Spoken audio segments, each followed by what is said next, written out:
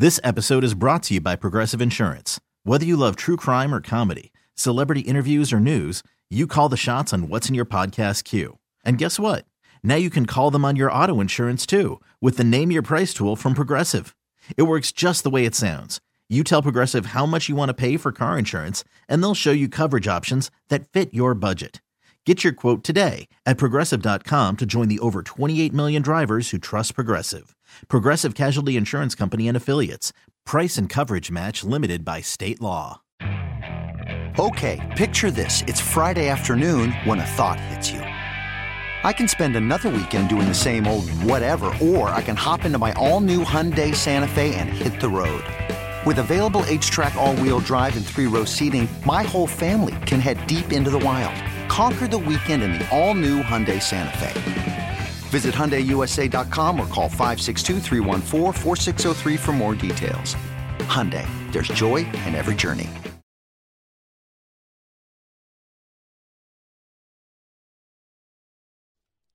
Sports Radio 94 WIP. I'm Tom Kelly, in for Big Daddy Graham on a Tuesday morning.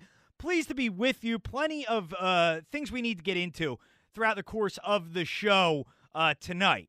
We'll get to some of Doug Peterson's comments, what he had to say on Monday, day following the Eagles' loss to Arizona. As I was talking to Rob about during the crossover, though, the rare loss that doesn't really feel like a loss. It's weird for the Eagles to drop a game this late into the season, pretty much kills their playoff hopes. But, you know, I sense that a lot of people aren't feeling that way because of the play of Jalen Hurts and, you know, because of the renewed, I guess, faith people have in the future of this organization as things look dramatically different than they did a few weeks ago. You know, you look back and you got a little bit of a glimpse of it in the Green Bay game, and then more in the New Orleans game, and then again in the Arizona game of Jalen Hurts and the things he's able to do. And I think that's given people a lot of hope moving forward. So we'll get to what Doug had to say later on. We'll get to the Sixers. I see a couple guys on hold now want to talk about the Sixers. So we'll get to you, and we'll dive into the Sixers situation and the situation with James Harden as well. And the fact that the Sixers right now, in my mind, are in a position of power. I think the Sixers are in a rare position of power with their conversations they're having with the Rockets about James Harden that not many other teams are. So we'll get to that as well. Plenty of things that I need to dive into. I'll give you my backup quarterback theory later on. And also, I saw a preview for a movie that's, I guess, coming out soon before I watched something the other day. And I was stunned to see who one of the stars in the movie was. So we'll get to that later on as well. But we will start with, you know, another day and more discussion about the future of the Philadelphia Eagles franchise. And, you know, I still can't really believe that we've gotten here. I talked about this before where I think about the night when Jalen Hurts was drafted. And, I'll remember it forever. It was the last night I was spending at my apartment in the city. My wife and I were moving the next day, and I didn't get it. I didn't understand the pick. I thought Carson Wentz had played well at the end of last season, at least at the end. You know, the season as a whole was somewhat up and down, as we've talked about, ad nauseum. There are other factors at play, be it the receiver play being bad at times. Many of the same things we've heard this year. The only difference is last year, I think they were much more valid. This year, I thought they've been more of excuses to make up for Carson Wentz playing poorly. Last year, I thought the excuses were more valid. I thought the receivers were worse, and, that did have somewhat of an effect, maybe not as big an effect as we felt at the time. But the Eagles select Jalen Hurts. I didn't get it. I thought there was other value you could have gotten at the position, other spots on this roster that could have been addressed to better position the Eagles moving forward at the time. And 9 months later, I've completely flipped on this issue. Based on the way Carson Wentz has played, which nobody could have seen coming, for him to regress to this level is truly unprecedented. And while you can rip the front office for many things, they did not cause this to happen. We'll get more to that a little later on, but the idea that the front office drafting Jalen Hurts kind of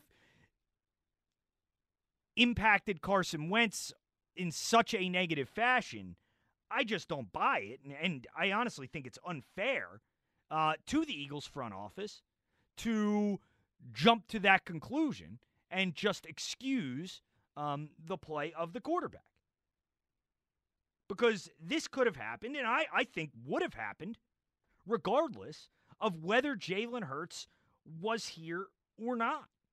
But nobody could have foreseen this. Nobody could have foreseen this kind of regression of a quarterback who was considered one of the better ones in the league. I think there was a range. Some people thought he was a top 10 guy. Other people thought he was a top half of the league guy. But I think everybody was pretty much of the mindset that this is, at worst, around the 20th best quarterback in the NFL. And nobody expected this level of play to persist. But, I've also flipped because of the way Jalen Hurts has played. And yeah, it's a very small sample size. But sometimes you just know. Sometimes you know if a guy has it. And I believe whatever it is, and it kind of can't be defined necessarily. But Hurts has this kind of intangible factor to him that, I think you need to see, in person to truly understand, because he's not a guy who's going to wow you as far as the measurables go. It's why he fell in the draft. People did not value what he did at the college level as much as they valued the, kind of the measurables, how he projected moving forward, and the things that these front offices typically look for in quarterbacks: size, arm strength, those kind of things were looked at more than his actual resume. When it's becoming increasingly obvious that the resume and the way the guy plays on the field and the way he impacts the people around him should have been taken far more into account. Now, I still think you need to see more. But regardless of what I think and whether I would trade Carson Wentz or not, and whether I would move forward with Jalen Hurts in the long term as the future face of the Eagles franchise or not, the reality of the situation is that this is getting much closer to happening. Every day that passes, this is getting much closer to being a reality. That this is the way the Eagles move.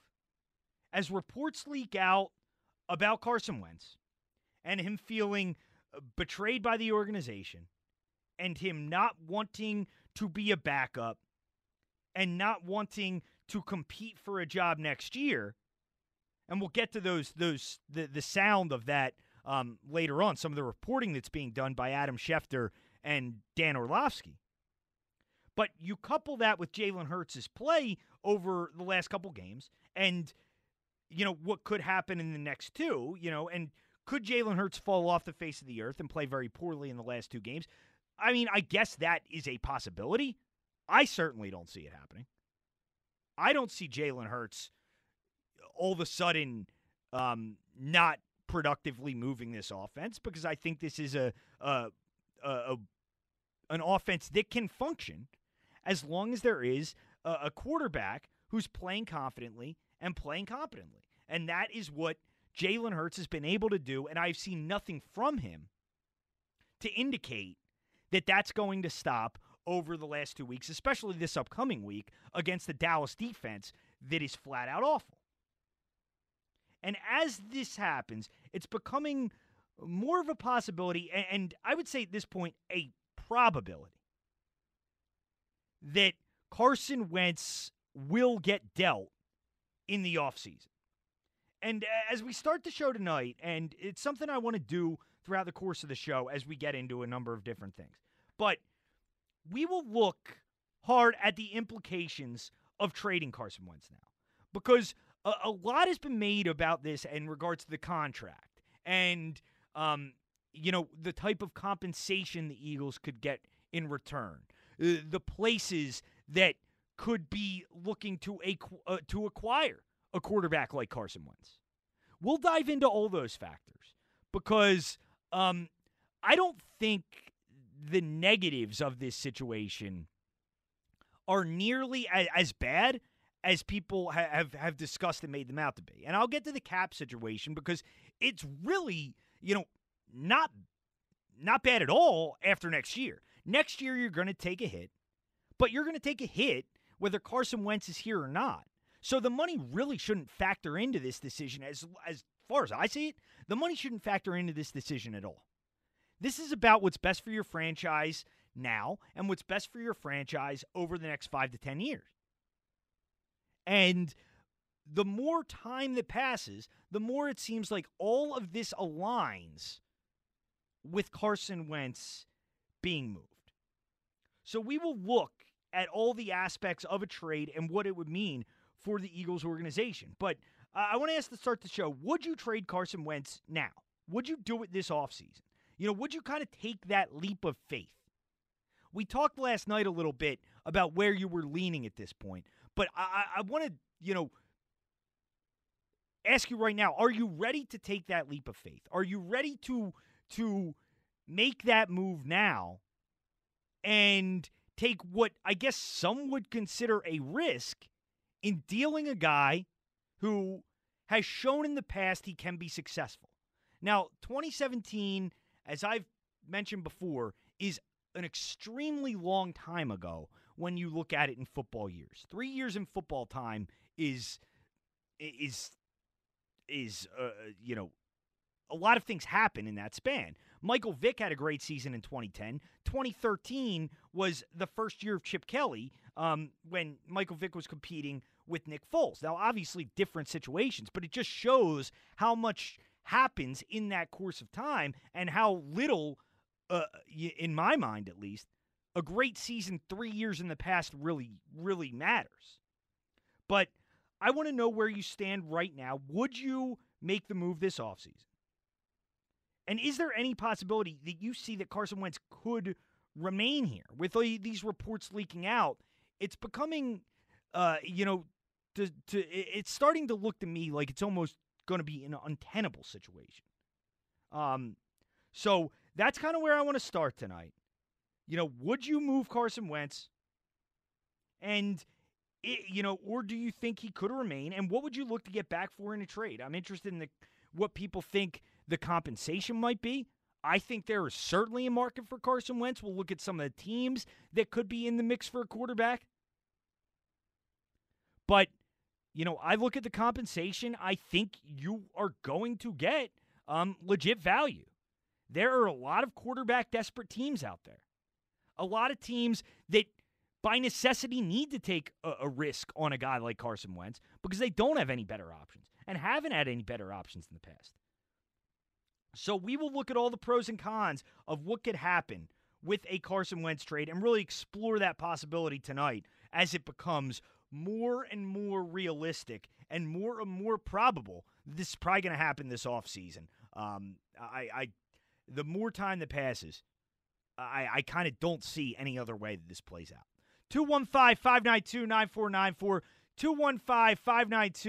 215-592-9494 if you want to get in. Let's get it started. Alex in Queens. What's up, Alex? Hey, what's up? So, what's going on? I wanted to bring up from last year, when Carson Wentz started 5-7, right, he still won 5 games, meaning those 5 wins were coming against teams like the Giants and Redskins, and he was winning them. I would say they weren't close games, like 3-point games. So therefore, this notion that a 4-game stretch against the worst teams in the NFL last year with terrible coaching staffs who ended up getting fired with a roster that still had Dallas Goedert, Miles Sanders, Zach Ertz, and an O-line that graded better according to PFF than all those teams that they played in that 4-game stretch, and their defense was better. When Carson Wentz needs overtime to beat the Giants led by Eli Manning, and he barely beats the Redskins, I came away a lot more concerned in those 4 games than I was impressed, because I saw a 40-year-old quarterback on a torn hamstring have a 100 passer rating in a playoff game against the Seattle Seahawks with the same receivers Wentz had, and he had a 70% completion percentage in that playoff game. Remember, they lost 17-9, but they gave away 2 field goals because they went for it in the fourth quarter. If McCown played all 4 quarters, they might even won that game. So all I'm saying is, like, what Carson Wentz did at the end of the season last year was not at all impressive, and it was a steady decline since 2018. We saw the 5-6 start in 2018.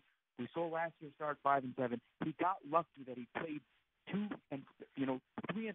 teams, the Redskins and the Giants, who fired their coaching staff. That's what happened at the end of last year. And obviously, you're aided by having a great coach in Doug Peterson. You have guys like Miles Sanders, Zach Ertz. So to me, this was a long time coming that you can see the handwriting on the wall from the beginning. No, Alex, I do think that, I didn't necessarily see it at first. And you look back, though, and you look at the numbers and you look at the games, really aside from that December last year, it has been somewhat of a steady decline. When you look at the fact that before that Miami game, I mean, Carson played 2 games against New England and against Seattle that at that point I thought were the 2 worst games of his career, and I think were kind of an indicator of what was to come this season. Correct. And to me, the most mind-blowing stat that I saw was you look at the greatest play callers in the NFL and some of the greatest rosters that had the greatest weapons, Jerry Rice. We know Russell Wilson was once a rookie, Aaron Rodgers, Ben Roethlisberger. Now, he's the first rookie in the history of the NFL to throw for 500 yards and rush for 150 yards in his first 2 games. So to me, that just gives so much credit to Doug Peterson and his ability as a play caller, considering that no quarterback has ever done that. And under this guy's tutelage, Doug Peterson, Jalen Hurts was able to accomplish that record, which to me just proves how much of a good coach Doug Peterson is. No, I agree that Doug's a good coach, and Jalen Hurts has been incredibly impressive. There's no doubt about it, and those numbers speak for themselves. Just real quick, Alex, before we finish the call here, we recognize your voice, right? Right. I mean, so you don't need to call Ricky on aliases. You know that, right? Oh, okay. I think right. it just came up as a different phone. I used a different phone. So okay. It came up as, all right, because you were John in Roxborough last night or something like that, and yeah, we were having a laugh. Phone, we were just having a laugh about it. We right. just want to let you know that we know your voice. Anyway, I do think that if they somehow were to bring back Nick Foles as a backup, I think that would work tremendous because his knowledge of the game and just having that room, that quarterback room, I think for Jalen, it really, really benefited to have a guy with that experience. And obviously, injuries can happen to anyone, and we know what Foles can do if he has to step in. So to me, that would be, if somehow they can do that, next going forward. No, I hear you, Alex. Sorry, your phone. You should use that other phone because that phone doesn't work very well. But yeah, Alex had called last night, called Ricky on like an alias, and Alex is a regular caller. We recognize your voice. You don't need to use a different name. We'll get you up. But yeah, that possibility is interesting, and we'll get to that a little later on because again, we're looking way ahead when we talk about who would be a backup for Jalen Hurts. I mean, you're looking way into the future. I mean, Carson Wentz is still on the team as of right now. I don't think that's going to be into next season, but you look at backup quarterbacks, it makes a lot of sense. It really does. And I don't think Jalen Hurts would be the kind of player who would be negatively affected by a guy like that coming in Nick Foles, even with all the success that he's had in this city. But it's an interesting possibility that we will definitely dive into in a little more detail later on. 215-592-9494. See, Paul and Jack both want to talk about the Sixers. We'll get you guys both up when we get back. Also, Peter and Delco. So whatever you want to get into early on. But I want to know, are you ready to move on from Carson Wentz at this point with the, with what Jalen Hurts has done over the last few weeks? It's been incredibly impressive. And as the days pass. It just seems to be becoming not only more of a probability, but almost an inevitability that this is the way this thing is headed. And also, if you want to get in on the Sixers, you're welcome to. Season for the Sixers starting up tomorrow night as they host the Wizards. But there is an NBA doubleheader tonight. Season gets underway. You got the Warriors and Nets and the Clippers-Lakers. So I'm excited to watch some basketball tonight as well. 215-592-9494. I'm Tom Kelly, in for Big Daddy Graham, Sports Radio 94 WIP.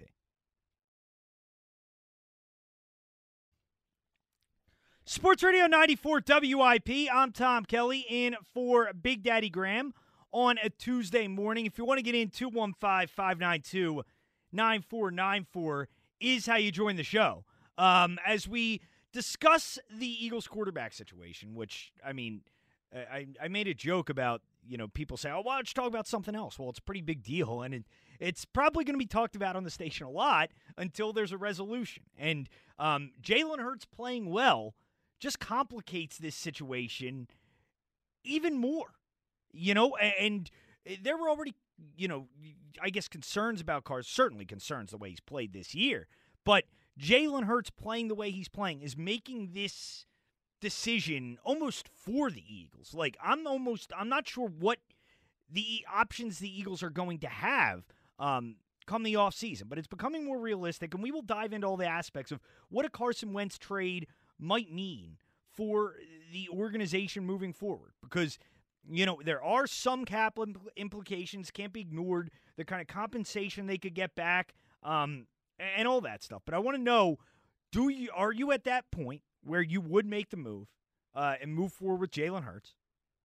And if so, where would you look to move Carson Wentz? What would you look to get back? And, if you think there's a scenario where Carson Wentz can remain with the team, whether he's starter or the backup, I'd love to hear from you as well. But I kind of want to know if people are ready at this point to make that move after just 2+ games. 215-592-9494. Also, we will get into the Sixers tonight as the season starts tomorrow. Kind of unbelievable. The NBA is already starting back up.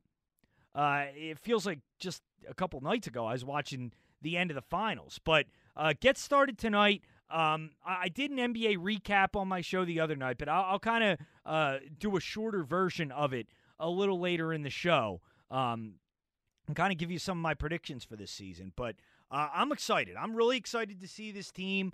I think they are going to be much better than last year. They'll be much more fun to watch. I mean, let's just face it. That team last year was not fun to watch in any way. And you have a team now that fits just so much better around your two stars, Joel Embiid and Ben Simmons. And I think they'll be benefited so much more by the pieces around them. I thought Joel Embiid specifically in the preseason game that he played looked phenomenal from a fitness standpoint. He looked leaner. He looked like he's dropped a little bit of weight, and he looked in shape. And if Doc Rivers and this coaching staff can get through to him and Ben Simmons can kind of flourish with shooters around him, I'm not nearly as concerned about the shooting part of it as most people are.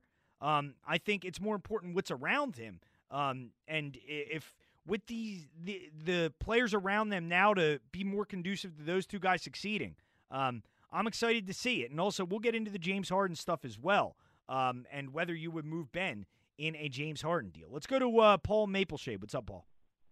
Hi, how you doing? Good. I think the Sixers are opening Wednesday. I think the Sixers can win the NBA title. Let me explain. Doc Rivers is a championship coach. Joel Embiid can be the MVP. He says, I owe the city a championship. He can get 40 points and 20 rebounds. Ben Simmons can get 20 points and 15 assists. He can be the defensive player of the year. And you still got Tobias Harris, Danny Green, Seth Curry, Shake Milton, Dwight Howard, and Furkan Korkmaz. Well, I think you're overstating it a little bit, Paul. So you think Embiid's going to win the MVP, you said, right? Yeah. And you think Simmons is going to average 20 points, 15 assists, and then I think you might be overrating the role players a little bit as well. I mean, there are a lot of other good teams in the NBA, and I think the Sixers are going to be better. I don't know if you can just project them to win a championship, though, with this current roster. Well, if Joel Embiid can be healthy, he can be the MVP. Yeah, but you don't think any of these other teams are gonna get better, or any of the other stars are gonna get better as well? Well, I don't think LeBron James he could decline a little bit. So there's no indication LeBron James is declining anytime soon, Paul. Well, I just think the Sixers with Doc Rivers as the coach can do it. Yeah, I hope you're right, and I appreciate the call. Thanks. I don't want to dampen Paul's optimism at all there. I don't want to kind of rain on his parade. I hope that's the case. I hope, the Sixers flourish under Doc Rivers, and I think they're going to be a better team under Doc Rivers. I think, this is kind of the perfect team for Doc Rivers to come into. It didn't work great with the Clippers last year. You hear some things about the dynamics of that locker room. I mean, just in general, I don't know how good that relationship could have been between Doc Rivers and Paul George, for instance. If you don't know all the information on that relationship, I'd say go read more about it. Just putting it mildly, it's strained. Paul George used to be involved with Doc's daughter and cheated on her, and there was a whole lot of stuff that went down there.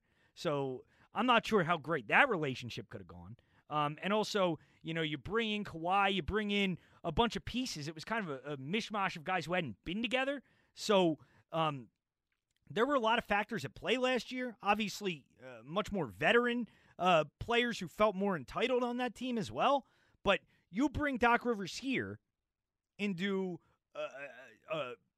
a young roster, a group of players who, kind of need that veteran presence, guy that's been around, because I do think part of Brett Brown's, weaknesses were the fact that this still was his first head coaching job. He was still learning all these things. Doc Rivers has been around this game for a long time.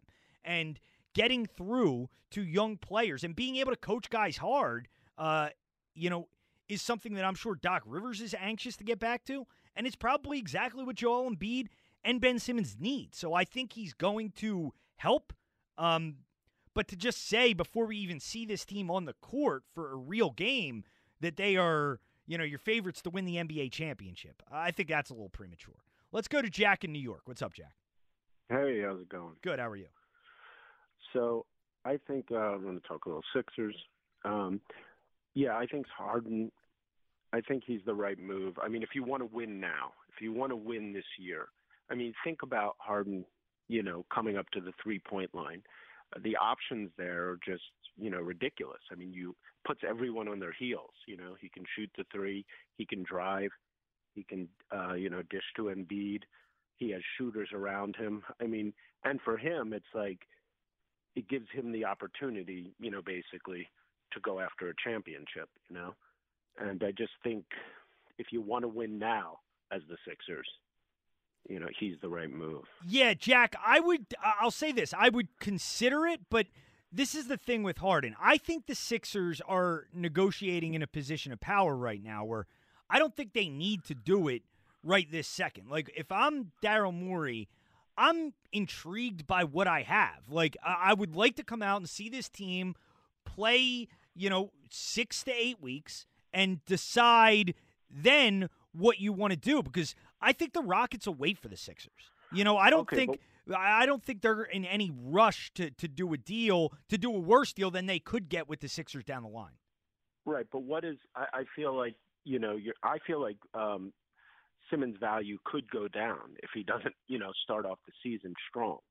His value can drop, actually, and now maybe you can trade and, kind of do a 1-for-1 deal, or, maybe you have to add something in there. But I just think from a winning now standpoint, and also I think it's good for Embiid. I mean, I think he just, he's a veteran that, can bring a lot of, experience to the team.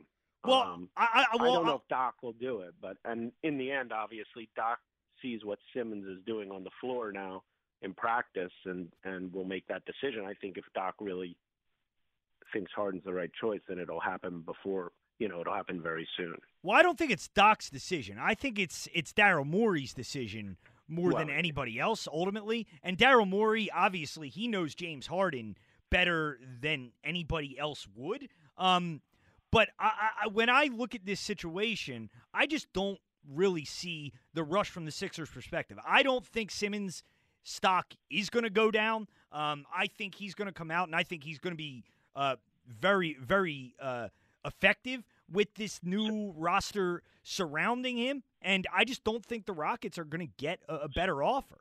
Other than excitement, which I do, I'd like to see how Simmons plays this year. But you're going to say to me, really, that you think that this team is better without Harding on it just in the beginning of the season? If you put him on right now, when he's, the options he has when he comes down the floor, you have to play him tight, or he's going to bang a three on you. And if you don't play him tight, he's got so many options there. No, you don't think that, except for defense, obviously. But. Right. No, definitely. There's that aspect to it that's there, and I appreciate the call, Jack. Thanks. Certainly. I mean, from an offensive perspective, yeah, James Harden and Joel Embiid together would be extremely dynamic. But got to hit the break here. I'll get more into this next segment and kind of give you my full take on the James Harden situation and why I think the Sixers are in a position of power here that really no other team in the James Harden sweepstakes is in, and another development on Monday that I think even puts the Sixers in a higher leverage position. So we'll get into that next segment. 215-592-9494. I'm Tom Kelly, in for Big Daddy Graham, Sports Radio 94 WIP.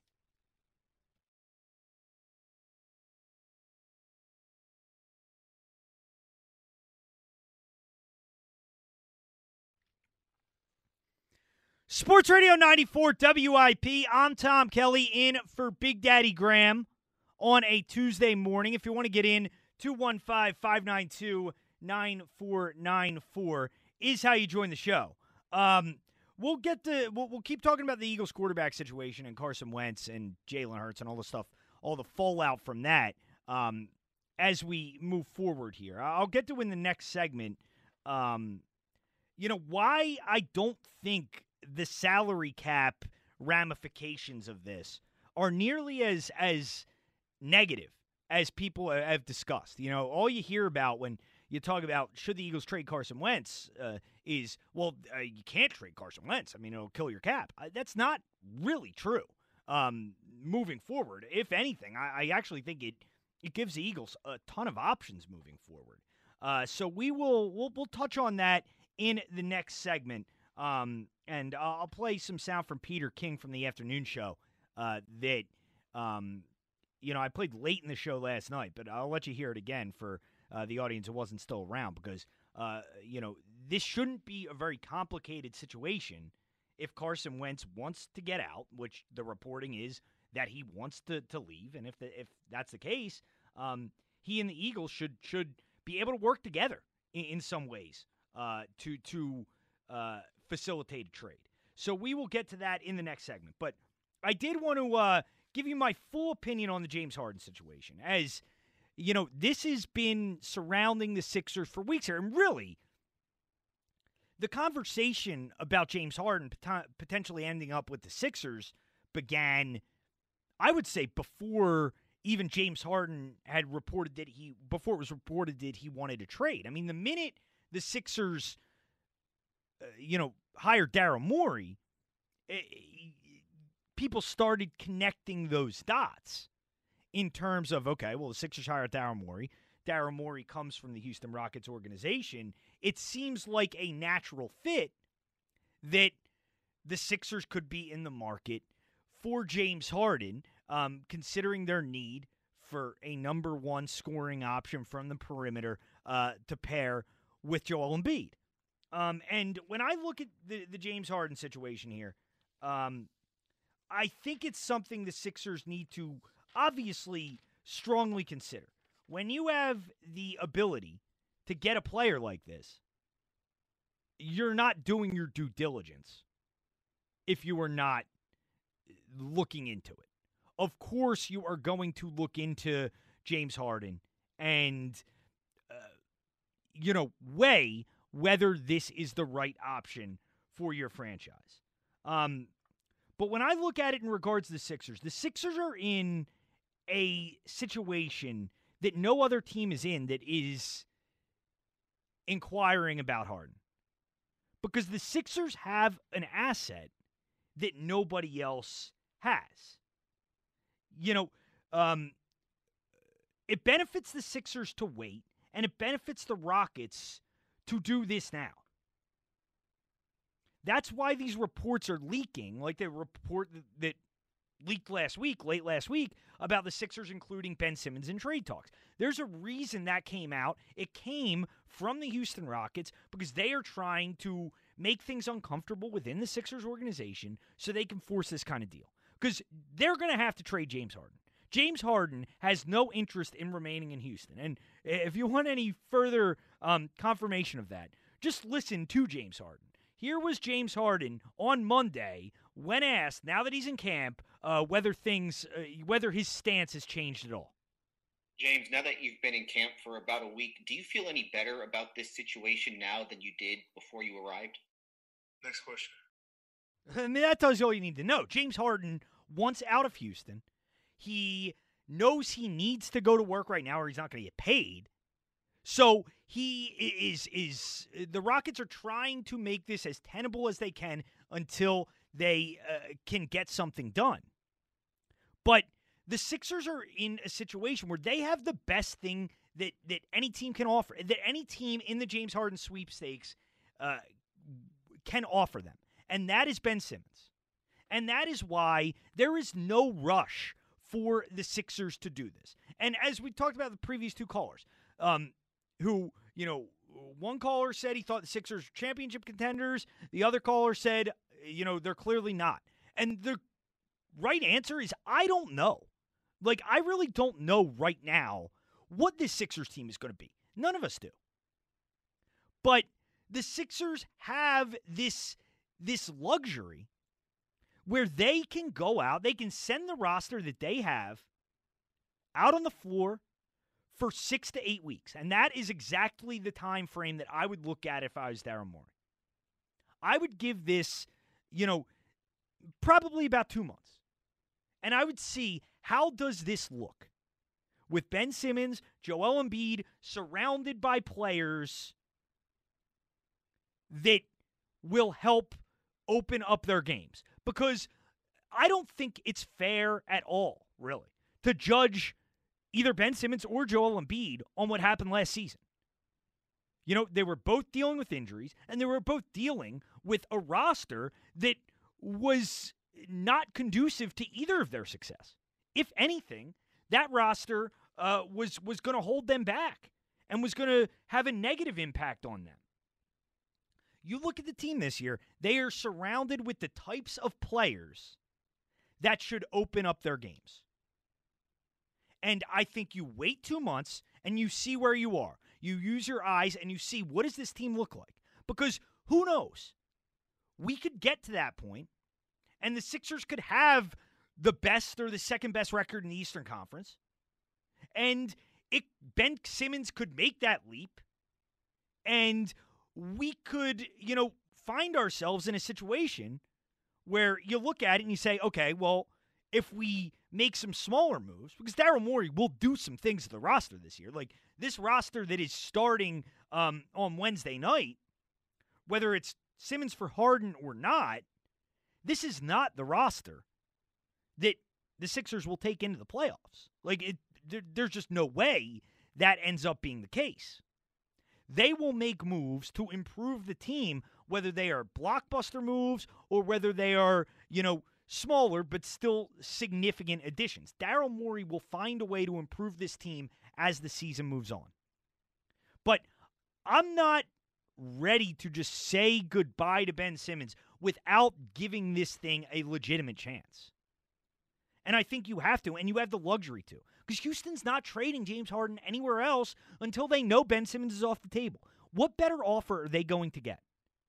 You look at the teams right now that apparently are in the mix still. And this is the development that I think helped the Sixers on Monday is that apparently Miami has said for now they're out because they're unwilling to deal, to center a deal around Tyler Hero. Now, if I was the Rockets, I wouldn't trade for Tyler Hero, instead of Ben Simmons. I don't think Tyler Hero is going to be as good as Ben Simmons long term. Tyler Hero had a great postseason last year. It doesn't mean that that's what he projects to be moving forward. And, you look at the other teams involved, you're looking at the Nets.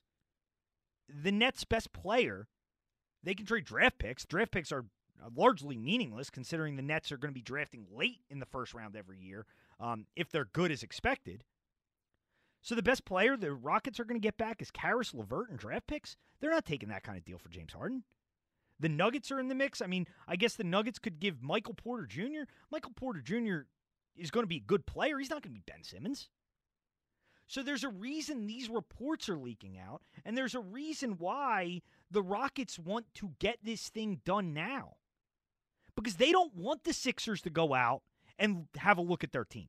They don't want the Sixers to go out and play for 2 months and say it does work tremendously, and now the Sixers don't want to trade for James Harden. The Sixers have all the leverage here. And I'm not saying I wouldn't do it. If you get to that point and it's evident that you're not contending for a title this year, then you do it then. The Sixers should absolutely look to be championship contenders this year. This is not even this is not even about being so afraid of letting Ben Simmons go for the future. Obviously, you'd like to keep him for the future because he's a lot younger than James Harden, and I think moving forward has more potential in the long term. But I still think there's a world in which this team can compete with Ben Simmons and Joel Embiid for a championship this year. I'm not taking James Harden off the table by any means. And if you don't believe at that 2-month mark that you're a contender, you do it then, but there's no need to do it right now. And the Sixers shouldn't do it right now without giving this team that they have assembled a look to see how Ben Simmons and Joel Embiid improve with players around them that should help them do so. 215-592-9494. Let's go to Tim. What's up, Tim? Hey, what's going on, Tom? Hey, how's it going? Good, man. I feel like I got to be that guy. Okay. I wouldn't do it. You would not do it under any circumstances, regardless of how, it looks once the season starts. Well, 2 reasons. The first one being the last couple of years, like Charles Barkley said on the NBA broadcast, the Sixers have no heart. So to bring in a guy who doesn't play any defense at all, which, okay, they'll score a lot of points, but then you hit the nail on the head. Like, even if you bring in James Harden, that still wouldn't be the final piece of the puzzle. You'd have to make smaller trades, bring in guys who just play lockdown defense. Right. I mean, you look at it, Tim. I don't think it's necessarily fair to say they don't have heart, and that's why I wouldn't do it. I wouldn't do it just if you put out this team this year and they look really good, then you might not need to. And if all things are preferred and you can be a contender either way, I'd rather be a contender with what you have now because it helps you long-term more. Absolutely. And once again, to hit on what you said, Simmons is younger than Harden. He still has a very high ceiling, but that's why I said about being that guy. Like, who wouldn't want, a former MVP on their roster? A guy who offensively, he has everything you'd want. But in baseball terms, he's not a 5-tool player. No, but he kind of gives you what you're lacking. Like, Tim, I'm not denying the fact that James Harden could help this team significantly offensively. He certainly could, but I guess the question I want to ask you, you're obviously not on board doing this right now. What if you get to, 2 months in, you get to March 1st, and it's clear the Sixers can't contend for a championship with what they have? Would you trade for James Harden at that point? If the offense is lackluster, then I think at that point you would have to. Right. Yeah, that's kind of what I'm looking at this point. I I don't think you do it now, but I'm certainly not taking it off the table altogether. So, see, that's the thing is, I think if you did it now, see how the team looked, you'd still have to make minor moves. Right. Like a month or two from now, like to shore up the defense because. Yeah, but minor moves are easy to make, Tim. You can make minor moves. Because you look at the top teams in the East, like Toronto, they'll D you up every time you come down the court. Every time. Yeah, and you'll have to add to the team, certainly. And I appreciate the call, Tim. But I'm not worried about that part of it. Like, Daryl Morey will make minor moves to improve the team. That's honestly not that hard to do. If you remember a couple years ago, the Sixers end up getting Bellinelli and Ilyasova on buyouts, and they ended up being, valuable contributors. Like, you'll find guys later in the season to add to play a role. I'm not really worried about that. I'm worried about the core. And again, I'm not taking it off the table, certainly. I mean, you'd be not doing your job correctly if you took it off the table, but I want to see this team as currently constituted. And because of the fact that the Rockets aren't going to get a better offer, I don't think the Sixers need to be in any kind of rush. 215-592-9494. 215-592-9494. Mike in South Philly will be first right after the break. And then you, if you want to get in, got open lines as we talk about the James Harden situation. I want to know where people stand on this. Would you make the deal for James Harden? I would wait. I would see what this team looks like because, bottom line, Rockets aren't getting any better offers right now. And the Sixers don't need to do anything at this moment. So I would I'd wait for now, but certainly, keep it in the back pocket if you end up needing to do it down the line. Also, the implications of trading Carson Wentz. We will get to some of the salary cap implications, which I don't think are nearly as severe as some people have made it out to be. 215-592-9494. I'm Tom Kelly in for Big Daddy, Sports Radio 94 WIP. Sports Radio 94 WIP. I'm Tom Kelly in for Big Daddy Graham on a Tuesday morning, discussing the Eagles and the implications of moving on from Carson Wentz. I'm planning a little something controversial for I'm hosting the afternoon show on Thursday, and they have the LTBB. I think I'm going to start the LTBG on Thursday afternoon on the afternoon show, the Let the Bronco Go group.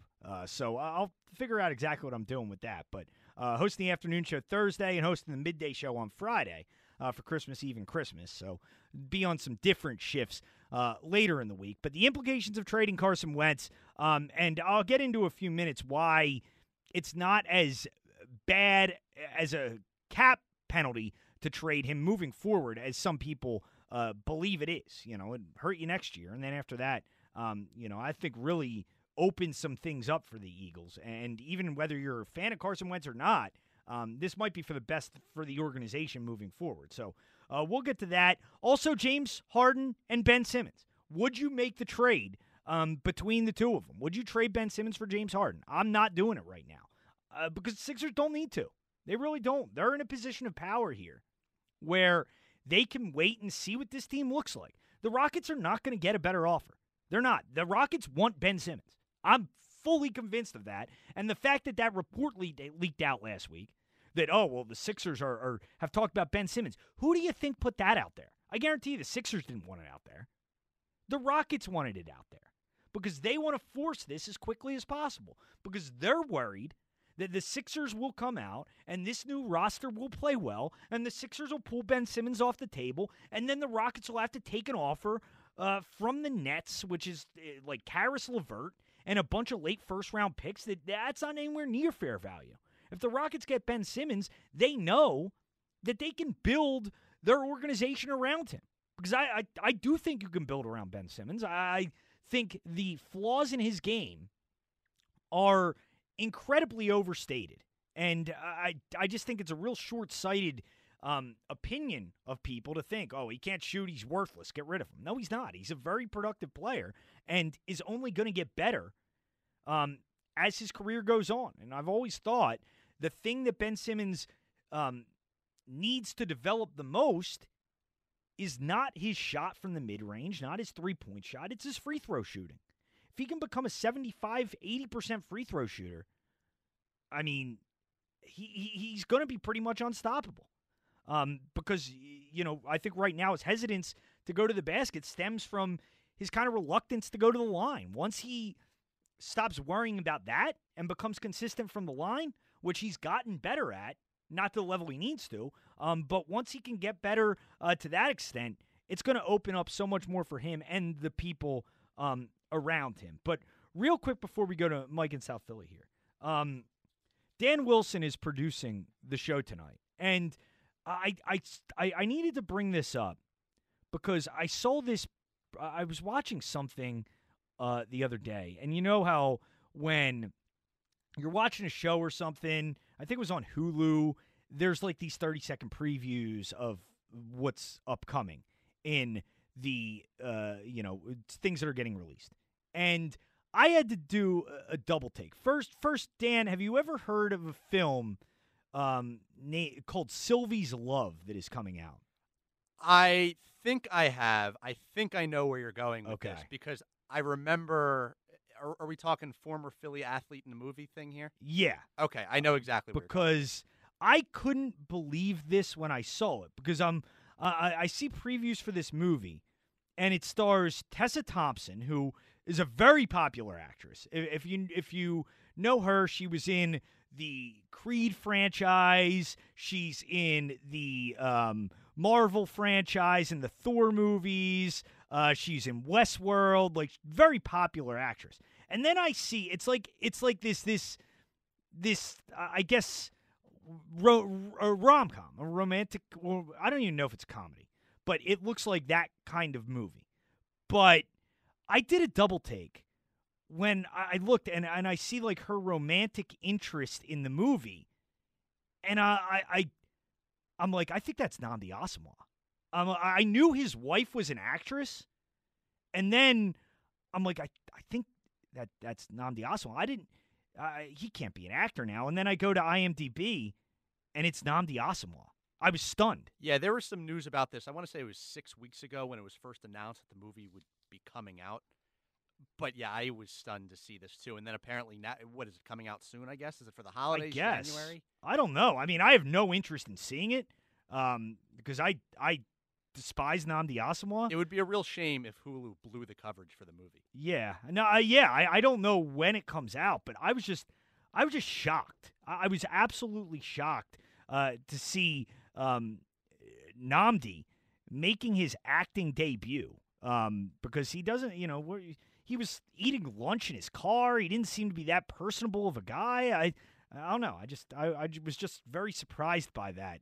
To see that he's in a movie and seemingly, I mean, I guess it's going to be popular. Tessa Thompson's a very, very famous and successful actress.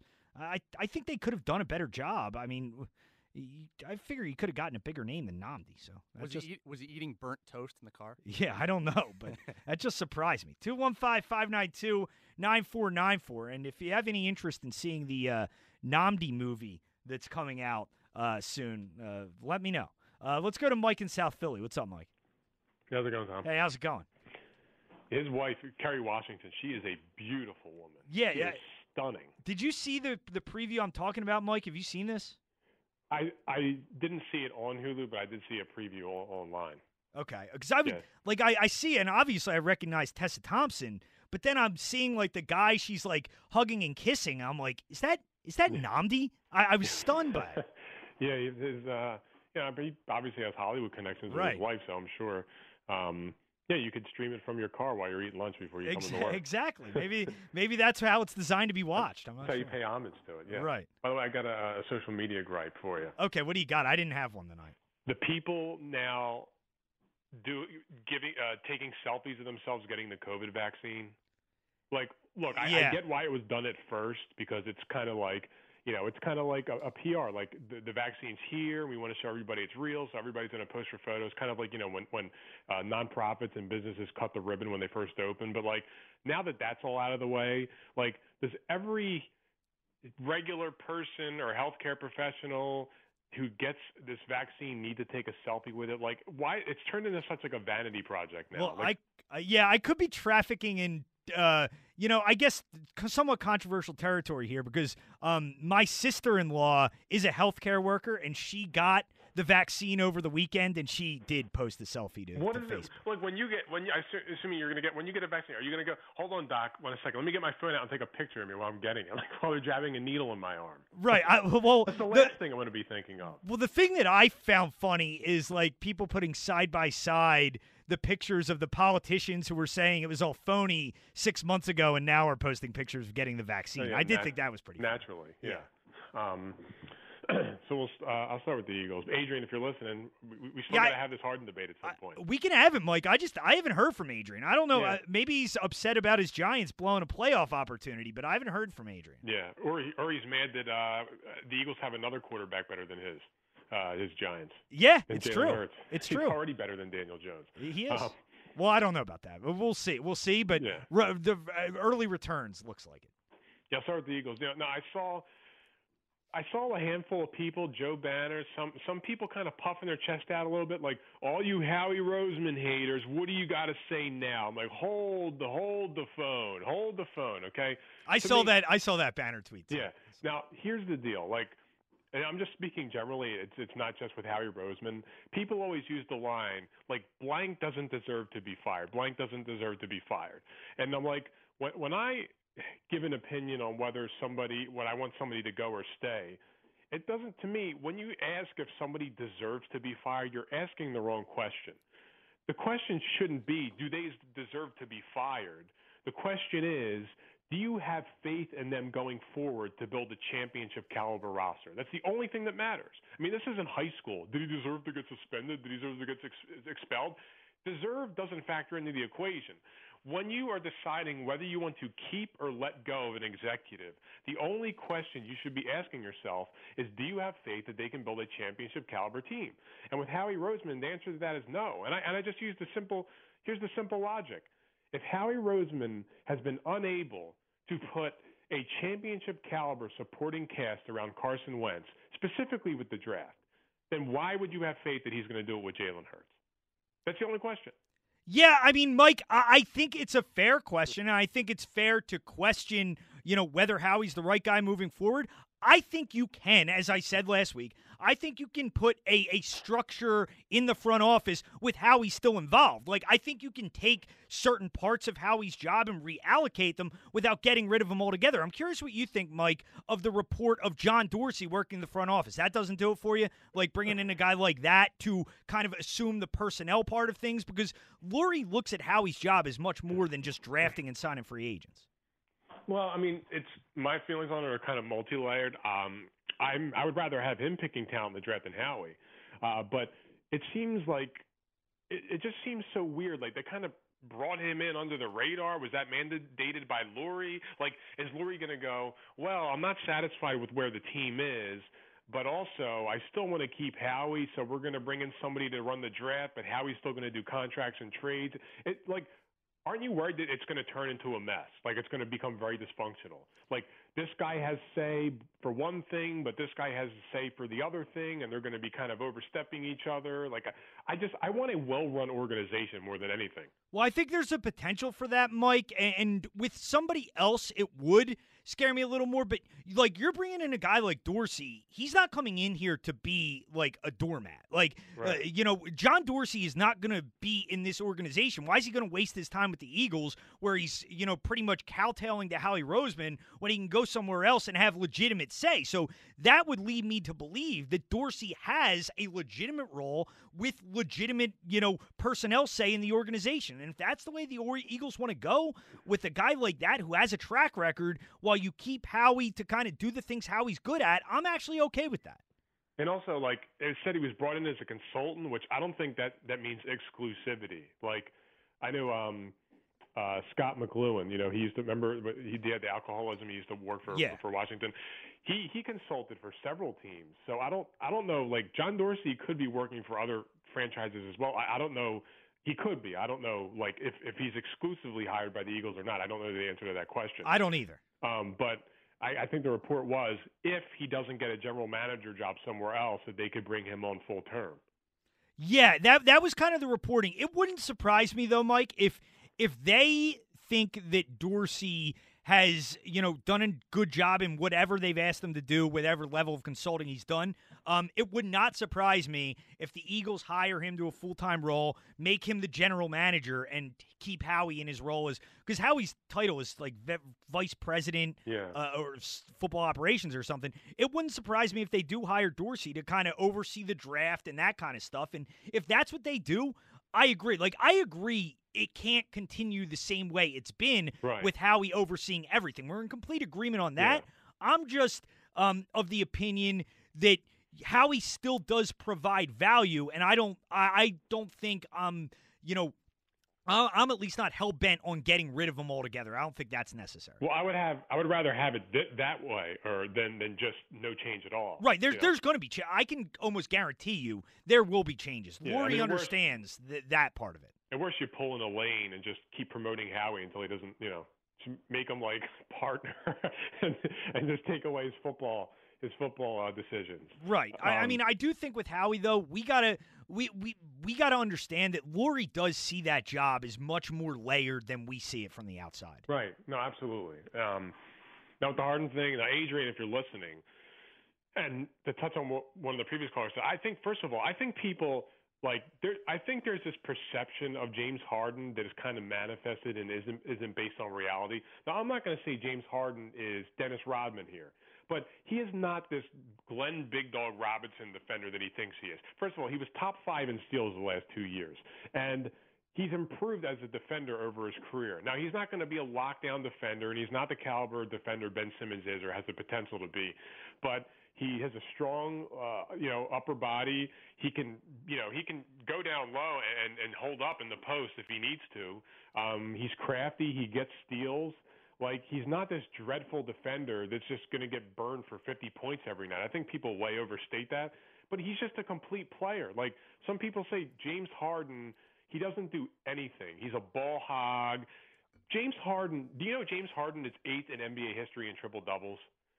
I love how people use the triple-doubles to compliment Ben Simmons. Oh, Ben Simmons gets all these triple-doubles. He's an all-around player. But when they speak about James Harden, James Harden doesn't do anything but gun. He's a chucker. No, James Harden is an all-around basketball player. He's 8th in NBA history in triple-doubles. He's a rebounder. He's a passer. He can play on-ball. He can play off-ball. He drives. He shoots. I mean, James Harden does everything you want on the basketball court. I think the concern, Mike, and I do think this is somewhat of a legitimate concern people have, is that the way Harden has played the last 2 to 3 years, where he has played almost exclusively on ball, he has a higher usage rate than anybody in the NBA. I do think there are legitimate concerns as to whether he could go back to playing more that team style, because he really has not done that over the last couple of years. No, he hasn't. I think a lot of that has to do with D'Antoni's style. He just likes to bomb threes all game long. I think him and Embiid would complement each other perfectly. Now, if they want to, like I said it before, I think the Sixers should absolutely do the deal. But if they want to hang on and see if the Houston drops their price or whatever, that's perfectly fine. But imagine you have arguably the most dominant interior presence in the NBA with Embiid, and arguably, if not number one, he's definitely top 5 perimeter presence, in the NBA. How do you defend that? If you double Embiid, then James Harden is going to get any shot he wants. If you double Harden, then Embiid's going to have his way down low. And also, they have shooters now, so they can space the floor. Harden's going to have a ton of room, the drive or shoot or whatever he wants to do. Embiid's going to have a ton of room. I don't know how you defend a Sixers lineup with those two guys. And look, yeah, their defense will suffer a little bit if Harden comes in, but it's a scoring league. That's how you win in the NBA. Or specifically, that's how you win in the playoffs. You don't win in the playoffs by relying on role players to score points. We saw that how that worked for the Sixers against Toronto, and we saw how that worked for the Sixers against Boston. And by the way, and look, I hate to have to do this, to put down Ben Simmons to prop up Harden but that's what you have to do if you're making a case for one versus the other. But I really do like Ben Simmons. But in 2 playoff series, Ben Simmons was either their worst or second worst player. Against Boston, remember, Tom, he was so bad against Boston that and I'm not talking about this year, I'm talking about from a few years ago, they had to bring T.J. McConnell in for offense. Yeah, but that was more than anything. I mean, because Covington was a disaster in that series. Oh, and him too. But if Ben Simmons is your star, like, he's supposed to show up, and he didn't. Like, and then versus Toronto, they moved Jimmy Butler to point guard because Ben Simmons was so ineffective, and they just had basically Ben Simmons stand in a corner. Well, agreed, but part of it in that series, too, just to be fair here, I mean, Ben Simmons was exclusively guarding Kawhi on the other end, and I thought actually did a decent job even with all that Kawhi did. Yeah, Ben gave him more trouble than anybody else did when Kawhi was playing out of his mind. Yeah, he did, and maybe it tired him out. But, like, in the NBA, like, you need guys who can take over games and just get buckets. You can't rely on passing and cutting. Role players in the playoffs, they're going to be role players. Like, if you think Danny Green or Seth Curry, they're fine players, they're fine role players. But if you think those guys, you can rely on those guys to get you buckets in the playoffs, you're sorely mistaken. Right. We've seen what happened to the Sixers in the past when they rely on role players. We saw what happened to Covington. We saw what happened to Saric and Marco Bellinelli in the playoffs. You need your stars to come up big. I guess the only knock on Harden would be that he hasn't been his best in the playoffs, and I'm not arguing that, but that's why, we're not saying we're trading Simmons for LeBron James here. Like, you're not going to get LeBron James or Kevin Durant. Right. But James Harden is a top 5 player, and he's available. If the Sixers could get Steph Curry or Kawhi Leonard, I would do that trade too, but they're not available. This is the best guy you're going to get. You're not going to get a better player for Ben Simmons than James Harden. Yeah, I got you, Mike. I appreciate it. I think right now that's the case. But the NBA, a lot of things change. Like, who knows? 2 months from now, maybe a player fits better that you like more could be available.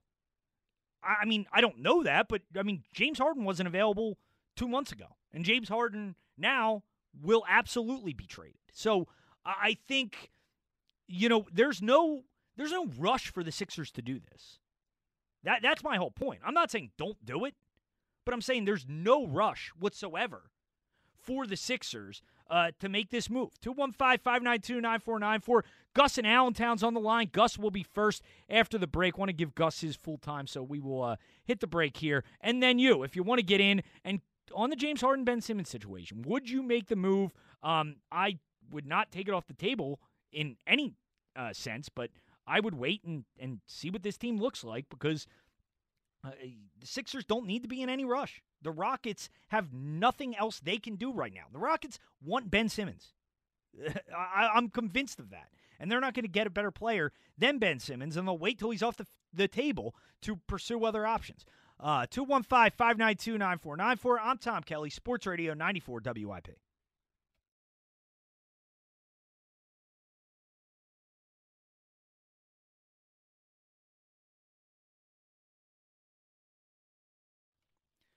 Sports Radio 94 WIP. I'm Tom Kelly in for Big Daddy Graham. Expected to be talking a lot of Eagles, but we talk about what you guys want to discuss. And discussing the James Harden-Ben Simmons situation and whether you'd make this move. And, it's going to be the first real big decision Daryl Morey has to make in his Sixers tenure.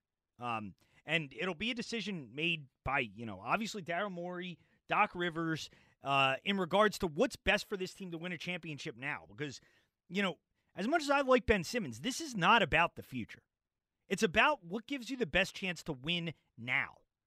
Because, the clock ticks quickly in the NBA. Joel Embiid is going to be free agent much sooner than we all, realize. He's a free agent in 2023. And the way NBA players are, you're seeing it with James Harden now, they can basically get out earlier if they want to. And if this season goes poorly, or if Joel Embiid and Ben Simmons aren't meshing great on the court, and this team isn't contending, Joel Embiid could ask out. And, once you kind of get that request from a player and it's made public, your leverage goes down. So the Sixers should be prioritizing winning now. That being said, I don't think you need to do this deal at this moment. I think this team with Simmons and Embiid can compete this year. I'm not taking it off the table, but I'm definitely not doing it right now. I want to see what you have, and you make a determination down the line. So I think the Sixers certainly need to look at that as they move forward here. I do see Adrian is on the line to respond to Mike, so we'll get to Adrian in a couple minutes here. But first, let's talk to Gus in Allentown. What's up, Gus? First off, Merry Christmas. Merry Christmas, Gus. How are you doing? Good. And Nambi's been in the business for quite a while. As a matter of fact, he was in the business. Has he really? When he was with the Eagles, yeah. Has he been in anything like? No. I don't know, but I mean, I know when he was playing with the Eagles, he already had his hand in movies. Yeah. Okay. Well, yeah, you're right. It looks like he's been in a lot of stuff here. Yeah. So. I agree with you about the foul shooting with Simmons. I strongly agree with you on that. But in terms of numbers, Ben Simmons is going to be 17, 8, and 7 from here till the eye can see. And if he makes the Hall of Fame, it's going to be on the special things that he brings to the table on defense and his quarterback. His playmaking as a quarterback. That's what he is. He's not going to explode into some. His numbers are going to be remarkably stable as a player. Yeah, I mean, I guess I see a little bit of a higher ceiling, Gus. I don't. I think he could win a lot of. It depends on who he's matched up with and who his coach is. He could win a lot of titles, but I don't think his numbers are going to vary very much at all. By the way, let me just talk about. I'm really enthusiastic about Doc Rivers as a coach. I haven't been this enthusiastic since, and I go way back, since Alex Hannum came here from San Francisco to coach Wilt. But the things that really strike me are Dwight Howard's contribution is really going to be extraordinary. He is playing with a kind of enthusiasm and a kind of focus that I'm really surprised. And Shake Milton, I'm hoping this isn't a mirage, but he has improved a lot. No, Gus, those, I think you make a great point. Those two guys are going to be incredibly important to this team. They're going to be really the two catalysts off the bench. I mean, Shake Milton, you're looking at him to hopefully blossom into a guy who can give you. Yeah, I think he's got. Williams. Yeah, I think he's right. I think he can give you potentially 15 points a night off the bench. He really looks remarkably improved. He does, and consistent. It's not like a shot, just a flash in the pan one night, then he disappears. And and I'll let you finish, Gus, but no, him and Dwight, immediately you can their kind of chemistry they already have in the pick and roll. And Dwight, I think, learned a lot last year, his year in Los Angeles. And yeah, he seems much more mature. Right, and he's accepted this kind of role. And I'll tell you what, he looked great in those two preseason And in terms of conditioning, I think he'll help Embiid. He'll be a role model. Yeah, and conditioning's ridiculous. It does seem ridiculous. I think it's pretty funny. Amazing. But he's got the broader shoulders since Wilt. Yeah, and here's my last point. This is another point about another team.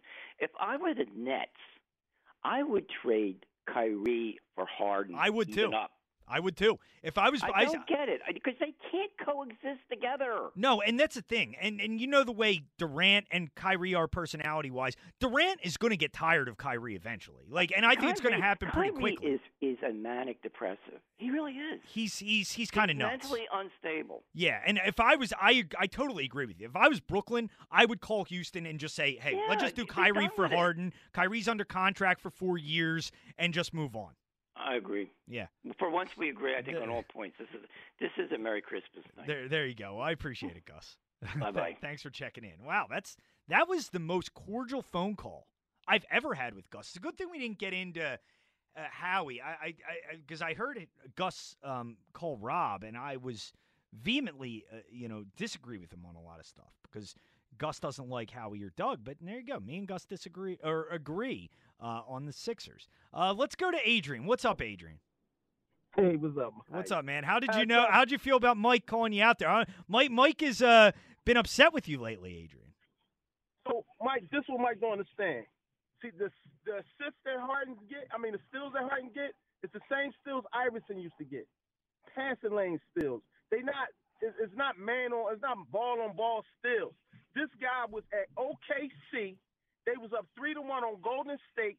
They was getting ready to be a dynasty. You know what he did? He opted out. He didn't want to sacrifice to win a championship and stay in OKC. And OKC could have been a dynasty. He's a bad guy. I don't want this guy. This guy's a bad guy. He don't win nowhere he goes. Anywhere he goes, he doesn't win. They bring everything that he wants to the table. He wanted Chris Paul. He bought Chris Paul. Chris Paul couldn't wait to get out of it. No, Adrian, he didn't wait. He got traded, though. Harden got traded from OKC to Houston. He didn't opt out. He got traded. No. He opted out. No, he got traded, Adrian. He did. I'm telling you. It was for garbage. It was like for Kevin Martin and a bunch of other guys. Listen to me. He did not want to stay at OKC. Well, if they weren't going to pay him, I actually don't fault him for that. If they're not going to pay him, I would have wanted to get out too. So this he was going to get paid regardless. I mean, if you see what Kevin Durant did, Kevin Durant he waited and got his money. So and then he left. He was on the brink of a dynasty, and they couldn't win. They was up 3-1 on Golden State. He couldn't win there. He couldn't win at OKC. He most definitely ain't winning at Houston. Everything that they asked him to do, they even went small ball. They traded Capella because he didn't want Capella on the team no more, and they went small ball when Capella was just becoming into being to his own. So he's just a bad guy. All the Hall of Famers that he played with don't want to play with him. They just don't want to. Well, I will say, Adrian, the story that came out last week about all the stuff, that was concerning, definitely. And he has come up small in big games, certainly. Last year. And he comes up small in big games. How could we use him? We get in the playoffs. He's not going to show up. Like he's a bad guy. You don't put this guy around your young superstars. There's no way in the world. You know what I do? I was just sitting up here just thinking off the top of my head. I'd rather take Kyrie. Oh, come on, Adrian. Okay, you're out of your mind. If you honestly feel that way, you're out of your mind. You know, Kyrie is a nut. I don't want any part of Kyrie. But this is the difference between Kyrie and Harden. Harden is a nightlight guy. He's just a bad guy. Kyrie's a gym rat. Harden is not a gym rat. You know what I mean? He's not going to make us better. He's going to kill us. He holds the ball for 16 seconds in the shot clock. But Adrian, you also got to look at the fact, though. You also got to look at the fact he's never played with a player like Embiid before. Like that, and I'm excluding his OKC days. No, that was very early in his career. I'm talking from Houston on. You know what I'm saying? But he was with Westbrook. He played with Westbrook stinks. Westbrook's terrible. Don't give me that stuff. Don't give me Russell Westbrook. Russell Westbrook stinks, Adrian. Come on. I mean, and look, and Russell Westbrook couldn't wait to get out of first thing smoking. Do you know Morey left Houston to get away from Harden? And you mean to tell me he's going to bring him here? Well, Adrian, if he brings him here, he obviously didn't leave to get away from Harden. I think he left to get away from that owner because that owner's got a bunch of issues. Oh, wait a minute. Did you hear what Morey said? He's not making that trade? Well, what do you think he's going to say, Adrian? What do you think he's going to say? Yeah, we're shopping Ben Simmons? Of course he's going to say they're not shopping Ben Simmons. Wait a minute. But let me tell you, the way Morey works, and you know the way he works, if he wanted Harden would have been here. Ben Simmons would have been on the first thing smoking. He went and got Chris Paul. He went and got Westbrook. He don't do stuff like that. If he want a guy, he go get him. He don't want no parts of Harden. People thought about all these reports that you hear coming out is coming from Houston. They trying to put pressure on Morey's not going for it. He already knows this guy's a bad guy. I know people that's in the NBA. Harden's a bad guy. Everybody knows. It's no secret. But he's supposed to be in training camp. He's at baby's party with no mask on. He's an irresponsible, rich, bad guy. Adrian, I don't want him. He's not a team player. Adrian, you can't win with Harden. But okay, well, I don't. He doesn't give you a better chance. Adrian, just calm down for a second. I mean, I don't know if you can or not, but say you get 6 to 8 weeks into the season and the team doesn't look like it's working. You would not, under any circumstances, trade for Harden. Not under any circumstances. Let me ask you this, Tom Kelly. Yes. Where has Harden won at? He didn't win a championship. He's been out of the first round. I think he's been out of the first round maybe 2 times. They've been out of the first round several times. But yeah, they should have won. They should have beaten Golden State when they were up 3-2. Chris Paul got hurt. That was a factor. He was up 3-1 on Golden State. When he was with OKC. Yeah. But not with Houston. Where has he won it? Tell me why do we want? No, but you could say that about a ton of guys, Adrian. I mean, a lot of guys haven't won championships. You could say that about Kevin Durant before he went to Golden State. It doesn't mean Kevin Durant can't win a championship. No, well, I'm saying Kevin Durant got championship. I'm talking about right now, today. Right. Where has Harden won? What team has he made better? Is Houston any better since Harden been there? Adrian, just real quick. Just think about it this way, though. People were saying these same kind of things about Anthony Davis before last season. Like, you can always say this. Until a guy wins it, you can always say he can't win it. But this is one thing they didn't say about Anthony Davis. No one never said that this guy was a bad guy. Yeah, Harden's a bad guy. People were not talking Harden People were talking horrible about Anthony Davis when he was pulling what he was pulling in New Orleans. They never said that he was a bad guy. They said this dude was a gym rat. He was a professional. Harden is not a professional. Look at the stuff he's pulling in Houston. He's under contract. This guy's out partying somewhere when he's supposed to be in training camp. I don't want this guy. I mean, why would you want a guy that's going to force the ownership hand? Why would you want this guy? Like, come on. I don't want this guy. He's bad. People don't understand. Let me ask you this. Yeah. Why ain't nobody else knocking down the door for Harden? Because nobody else has players that Houston wants. The only player Houston wants is Ben Simmons. Like, that's what I think. Hey, look, no, that's not true. Trust me, there's a whole lot of good players in this league. What you think Houston's trading? The door for Harden. You think Houston's trading Harden for Caris LeVert, Adrian? Come on. Now let me ask you this. Okay. So now Houston, they got Boogie Cousins, they got Boogie John Cousins Wall. stinks. Okay. Why wouldn't he want to just stay there and make them better? Because they're bad players. I appreciate it, Adrian. Thanks for the call. Boogie Cousins and John Wall. I mean, Cousins the guy's hurt all the time. Like, John Wall has been hurt for like 3 years. I actually don't blame James Harden for wanting to get out. This is what guys do in the NBA. You can disagree with it if you want. And I'm not telling you James Harden's a great guy. There's a lot of evidence to tell you that there are, red flags. And that's something the Sixers would need to weigh. But, I mean, there's no denying the fact that he's a pretty damn effective offensive player when he's on the court. And since he has gone to Houston, because, you can say he played with Kevin Durant. That was very early in both of their careers. James Harden has never had a player next to him, since he's blossomed into the player he's now, like Joel Embiid. I mean, Chris Paul is a good player. Chris Paul is not nearly the stature Joel Embiid, doesn't pair with Harden nearly as well as Joel Embiid does. Russell Westbrook is the most overrated player in the NBA. Russell Westbrook stinks. I mean, let's just face it. Russell Westbrook is not very good. He's not. And there's a reason why James Harden wants out, and honestly, I don't really fault him for that. That being said, I'm not trading him right now, and I appreciate Adrian's passion. Adrian really does not like James Harden, and I get it. But if you get into the season and the Sixers aren't a contender, then yeah, I'd revisit it, but there's no need for them to do it right now. 215-592-9494. Open lines for the first time if you want to get in. We'll get you when we get back. Also, when we return, I do want to mention the NFL announced its Pro Bowlers for this season.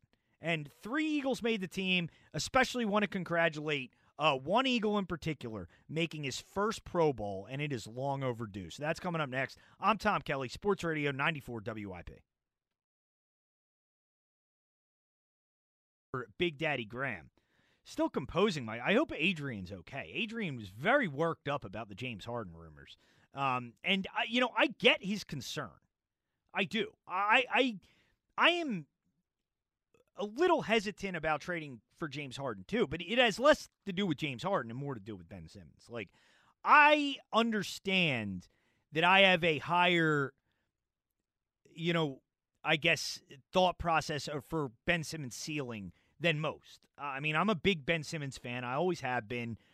I think the guy has the potential to be, at some point, probably not this year, maybe not even next year, but at some point, a top 5 player in the NBA. I think he has that kind of potential in his game. And, you look at everything offensively, but you can't underestimate what he does on the defensive end of the floor. The guy he's an all-NBA defensive player. Like, he is a really, really effective defensive player, does so many things for you. Like, Ben Simmons is one of those guys that you will really miss him when he's gone. Like, if he ends up getting traded, you will miss him in a number of areas. Now, that being said, I would certainly consider it because the Sixers, their time is now. Like, they're not bringing in Doc Rivers and Daryl Morey to build for 3 years from now. That is done. Like, this is a team who their window is right now. It's why I think you need to give this serious consideration. But the Sixers should be in no rush. I'll continue saying this. They should be in no rush because the Rockets don't have any other options. They don't. They're not going to get a better deal from anybody else. The only team that I think could comparably put a package together is the Miami Heat with something surrounding Tyler Hero, if you think Tyler Hero is that level of player, which I don't. I mean, the guy had great playoffs in the bubble, but I don't think he projects to be like a Ben Simmons type player long term.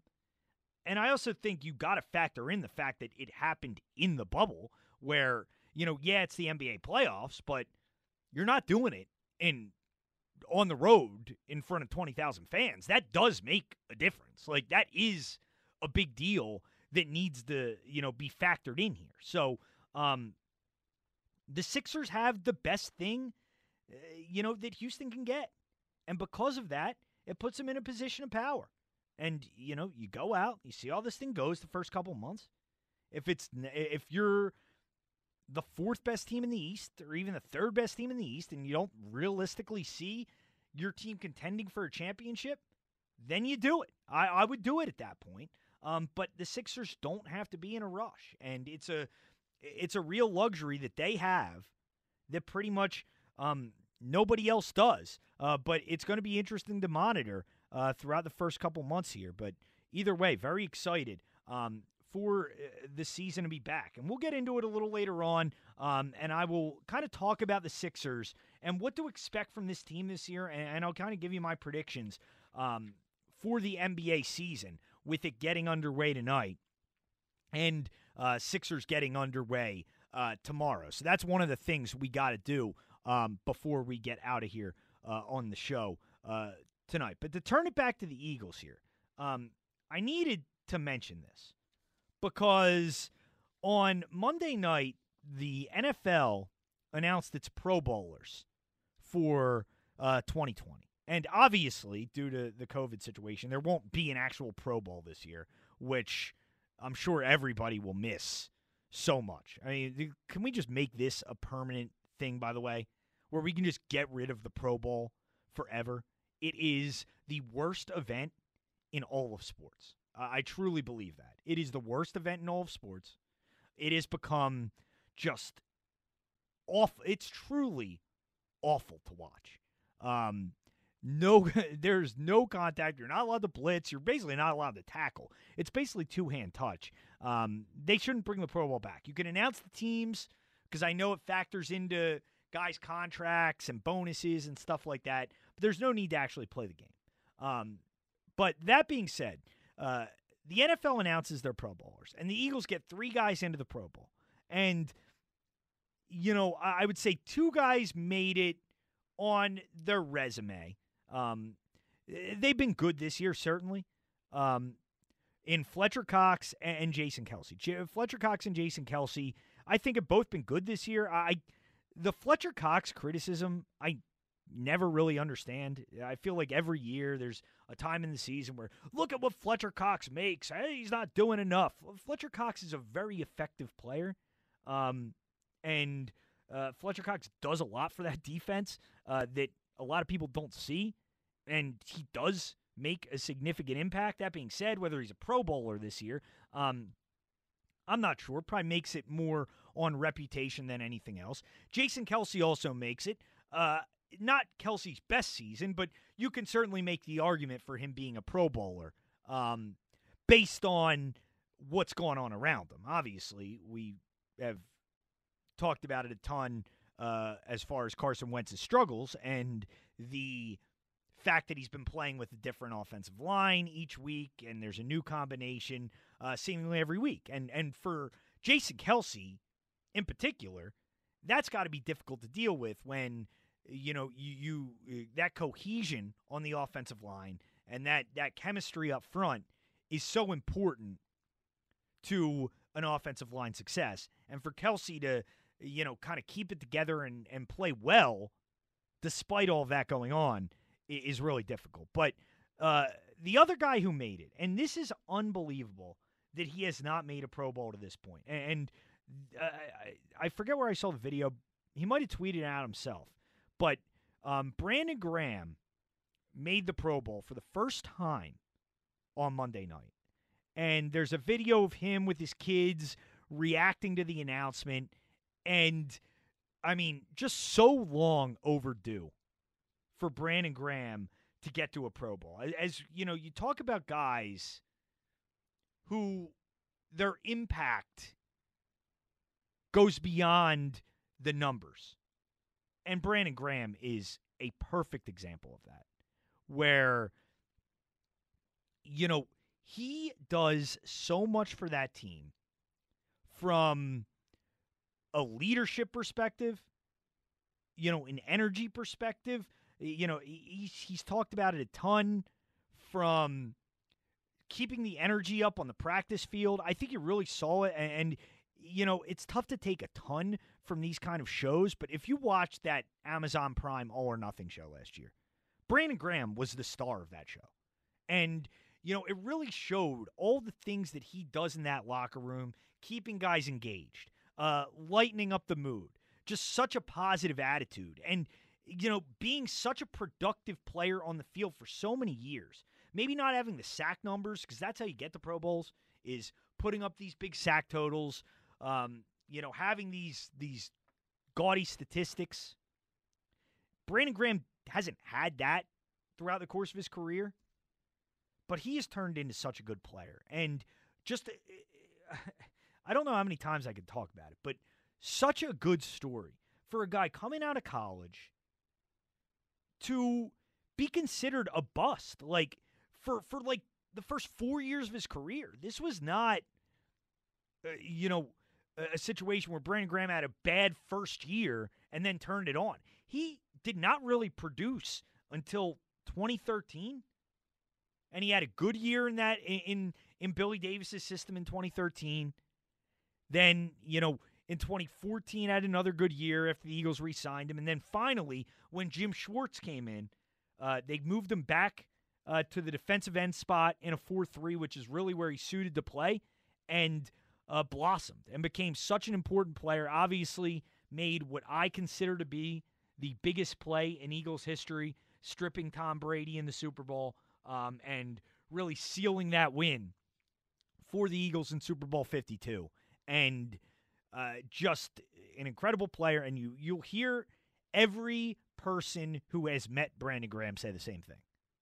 It couldn't happen to a better guy, and it really couldn't. I've worked with Brandon Graham for years at Chickies and Pete's on Monday nights, doing his show here on WIP, and the nicest athlete I've ever met in all my time doing this. And, man, for him to make his first Pro Bowl, it's amazing that he never made one till now, but congratulations to Brandon Graham for his first Pro Bowl selection in the NFL. 215-592-9494, 215-592-9494 if you want to get in. We've actually talked a lot of Sixers tonight in regards to the James Harden, Ben Simmons trade rumors. So if you want to get in on that, you're welcome to. Where I stand, I would wait and see how the first couple months of the season go. I don't think James Harden's getting dealt anywhere else.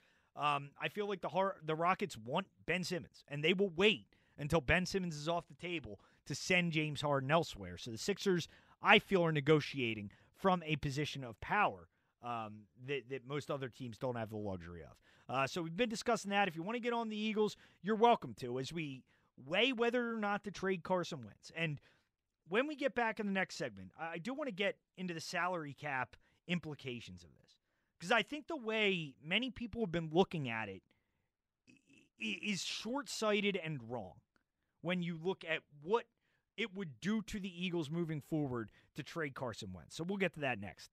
Sports Radio 94 WIP. I'm Tom Kelly, right here on Sports Radio 94 WIP.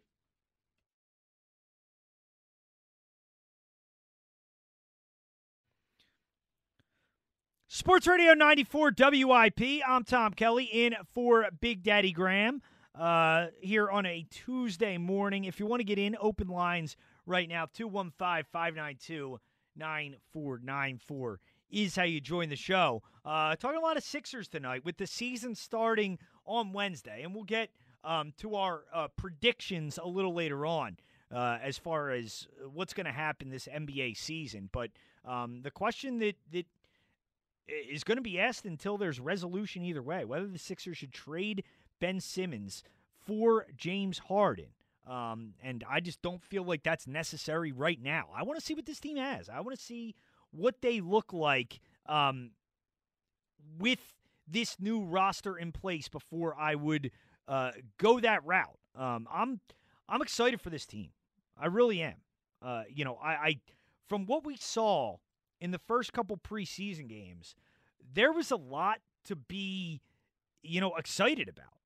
When you look at Simmons and Embiid being surrounded by shooting and being surrounded by the kinds of players that are going to help them instead of hinder them. And just watching Embiid specifically, I thought he looked great. I think he looks in shape. We've heard that in the past.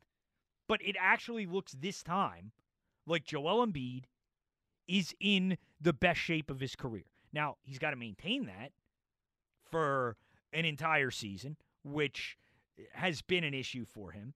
As seasons go on, he tends to put on some weight. And, whether that leads to his injuries, I'm sure it has to contribute in some sort of way.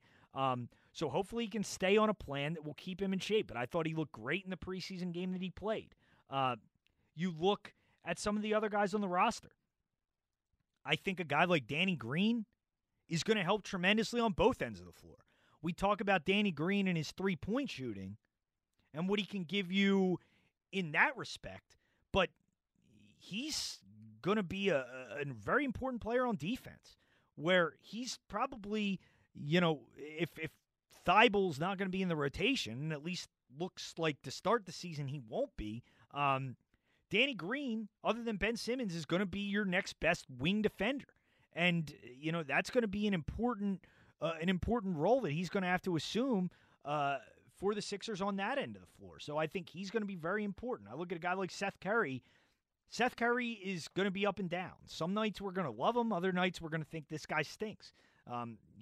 His success is pretty much solely predicated on making shots from the outside. And, with shooters, that can be streaky. But you look at some of the other guys, obviously Tobias Harris, hopefully he can find more of a role this year. The thing that you look at in a positive respect is that Tobias Harris had his best year ever when he was playing for the Clippers under Doc Rivers. So maybe Doc Rivers can find a way to maximize him as a player to at least, if nothing else, build up his value to where you can trade him at some point. He has a contract that's pretty untradeable right now, but down the line, I think you will be able to move him as it gets closer to the end and that contract becomes more enticing to teams who are looking for, expiring deals. So you hope he can find a role. And then you look at the bench, as I talked about with Gus earlier. Shake Milton is maybe the most interesting player on the team coming into this season. We saw the glimpses last year while Ben Simmons was out. We all remember that game in Los Angeles against the Clippers.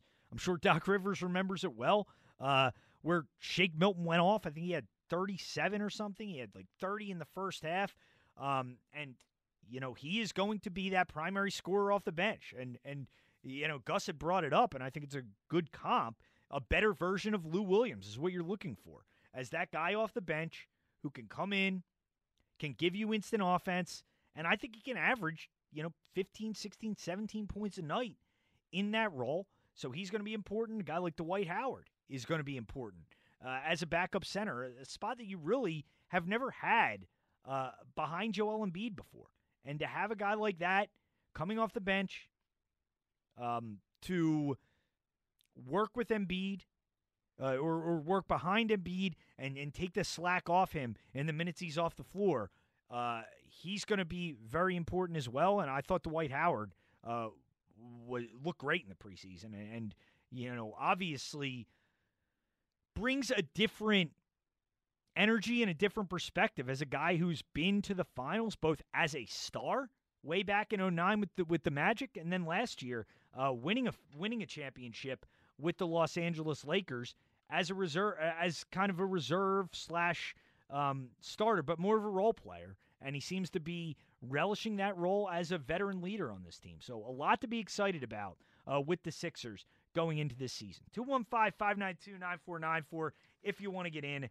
215-592-9494.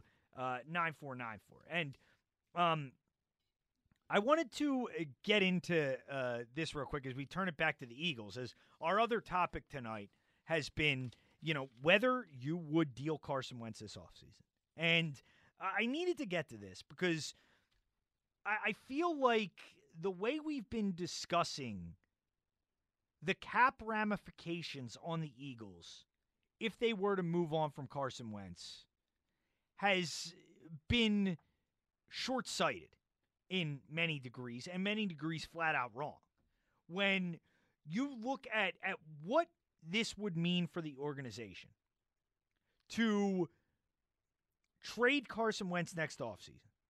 I hear all the time, how prohibitive it would be to the organization to trade Carson Wentz. And how could you sign the guy to this contract and then move on?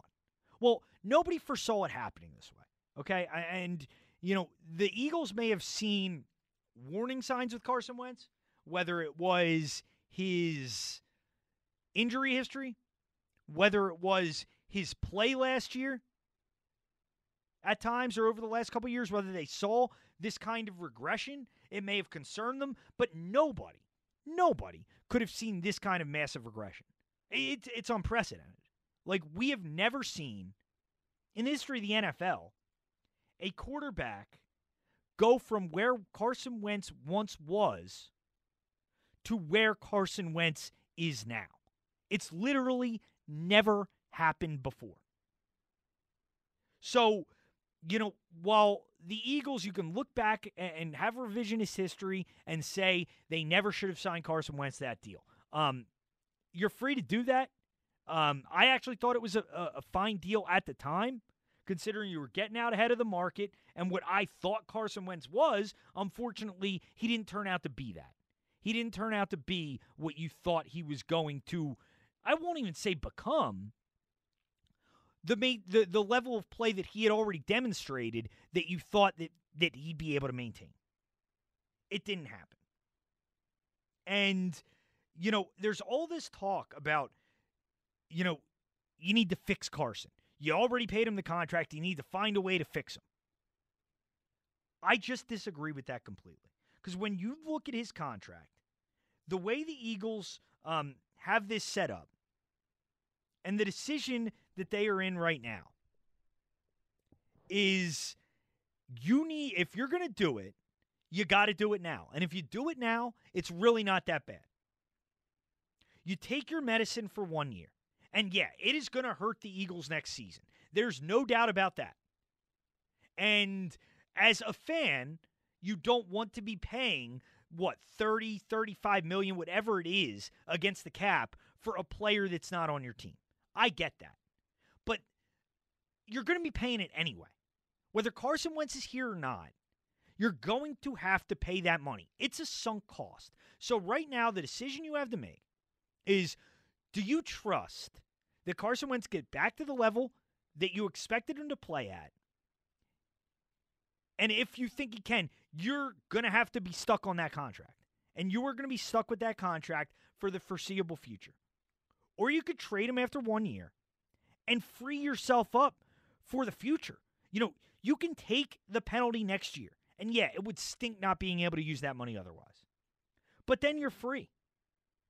And you reset the clock organizationally on having to pay a quarterback, which is beyond important in the league, is when you look at the NFL, if you're an NFL front office, the thing you look at more than anything is how can we get a quarterback, a good quarterback, on a team-friendly contract? Well, that is what you have in Jalen Hurts.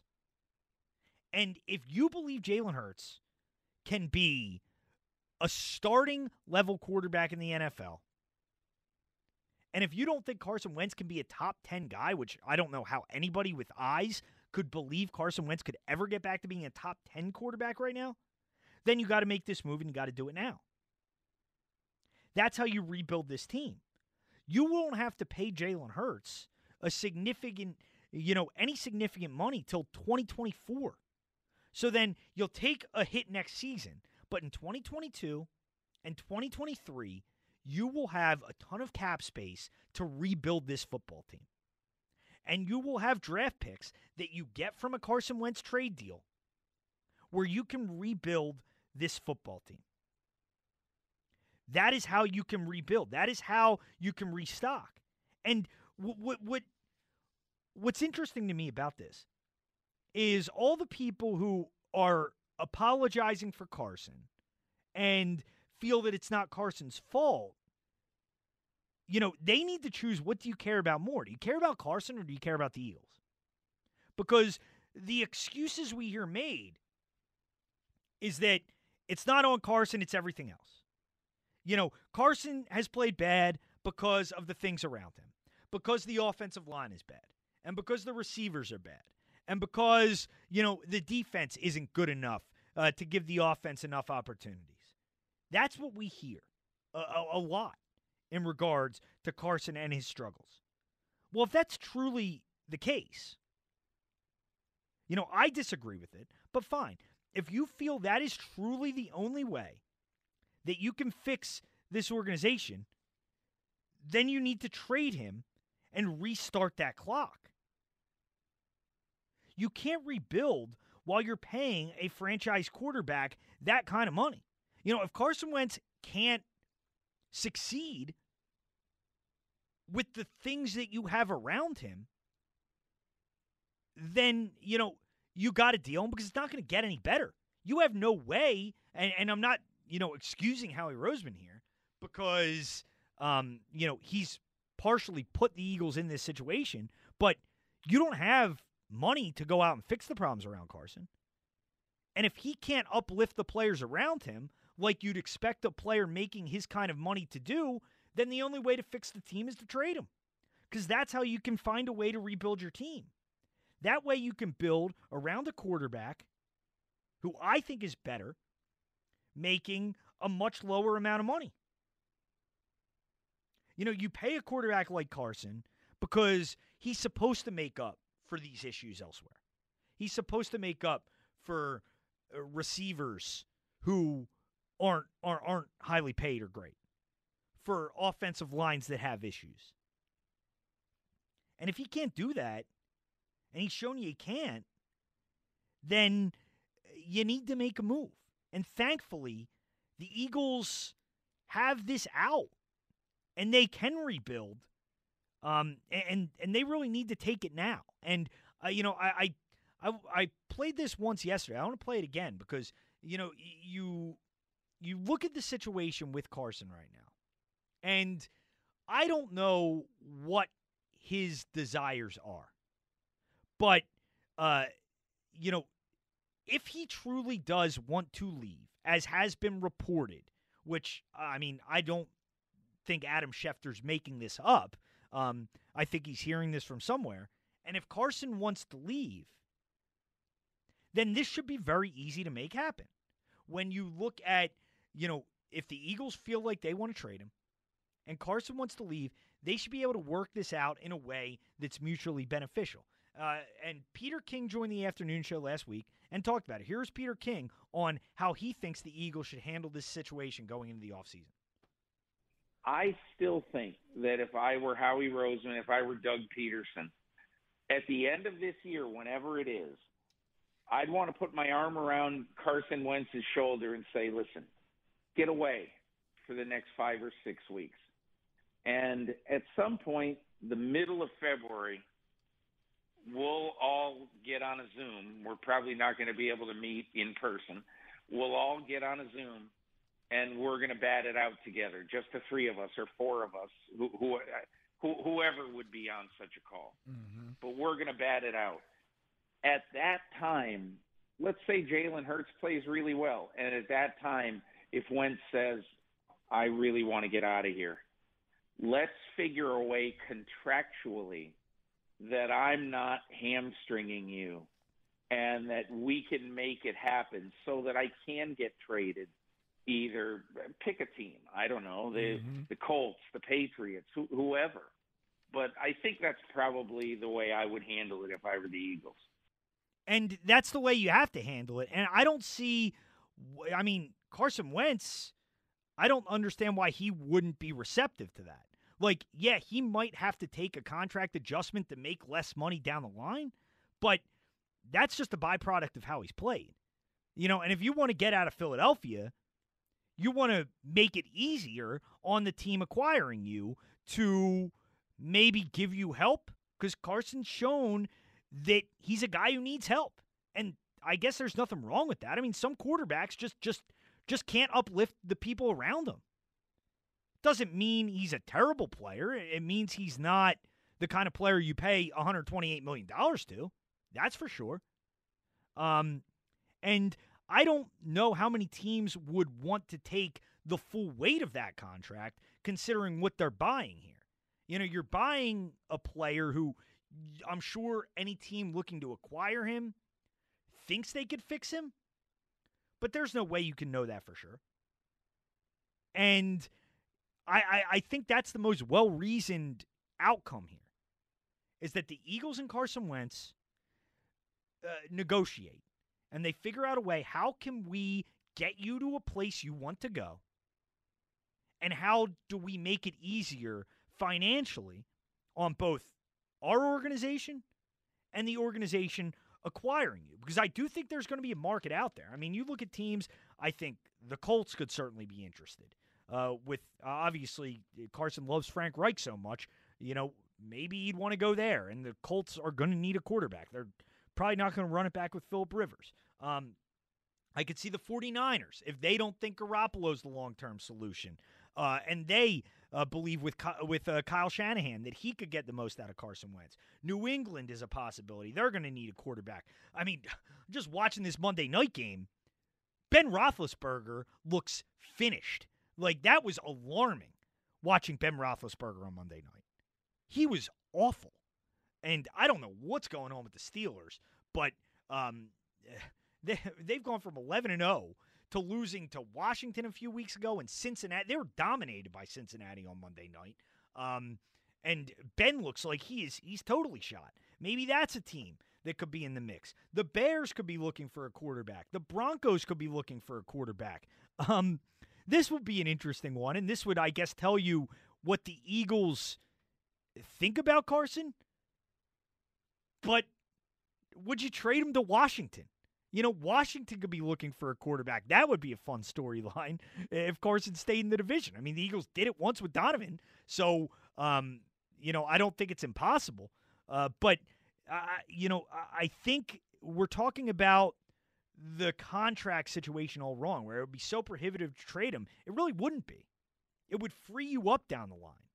It would give you all this money to rebuild your team. And for all the people who want to say Carson's a byproduct of all this horrible roster management around him, well, really the only way you can fix your roster long-term is to trade the quarterback, restart that clock on paying a coach, or rather paying a quarterback.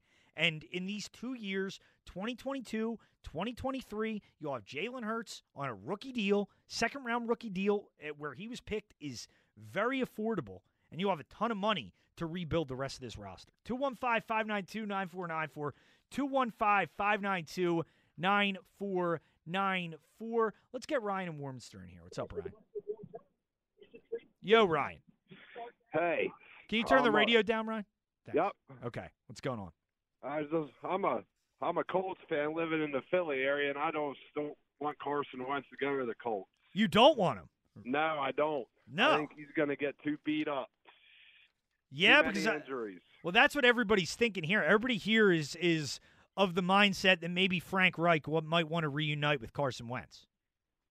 Yeah, I get that, but I have trust in Phillip Rivers for another year, and I want to see what our boy Eason can do here. Then. Really? So you'd Yeah. rather go with your rookie quarterback rather than Carson Wentz on that big deal? Yep, absolutely. Okay, well that's interesting. Because we don't get the perspective of fans of teams wanting to acquire Carson Wentz. So I appreciate you checking in with that, Ryan. Well, thank you. No, thank you. I appreciate the call. So Ryan is a Colts fan. He doesn't want Carson Wentz.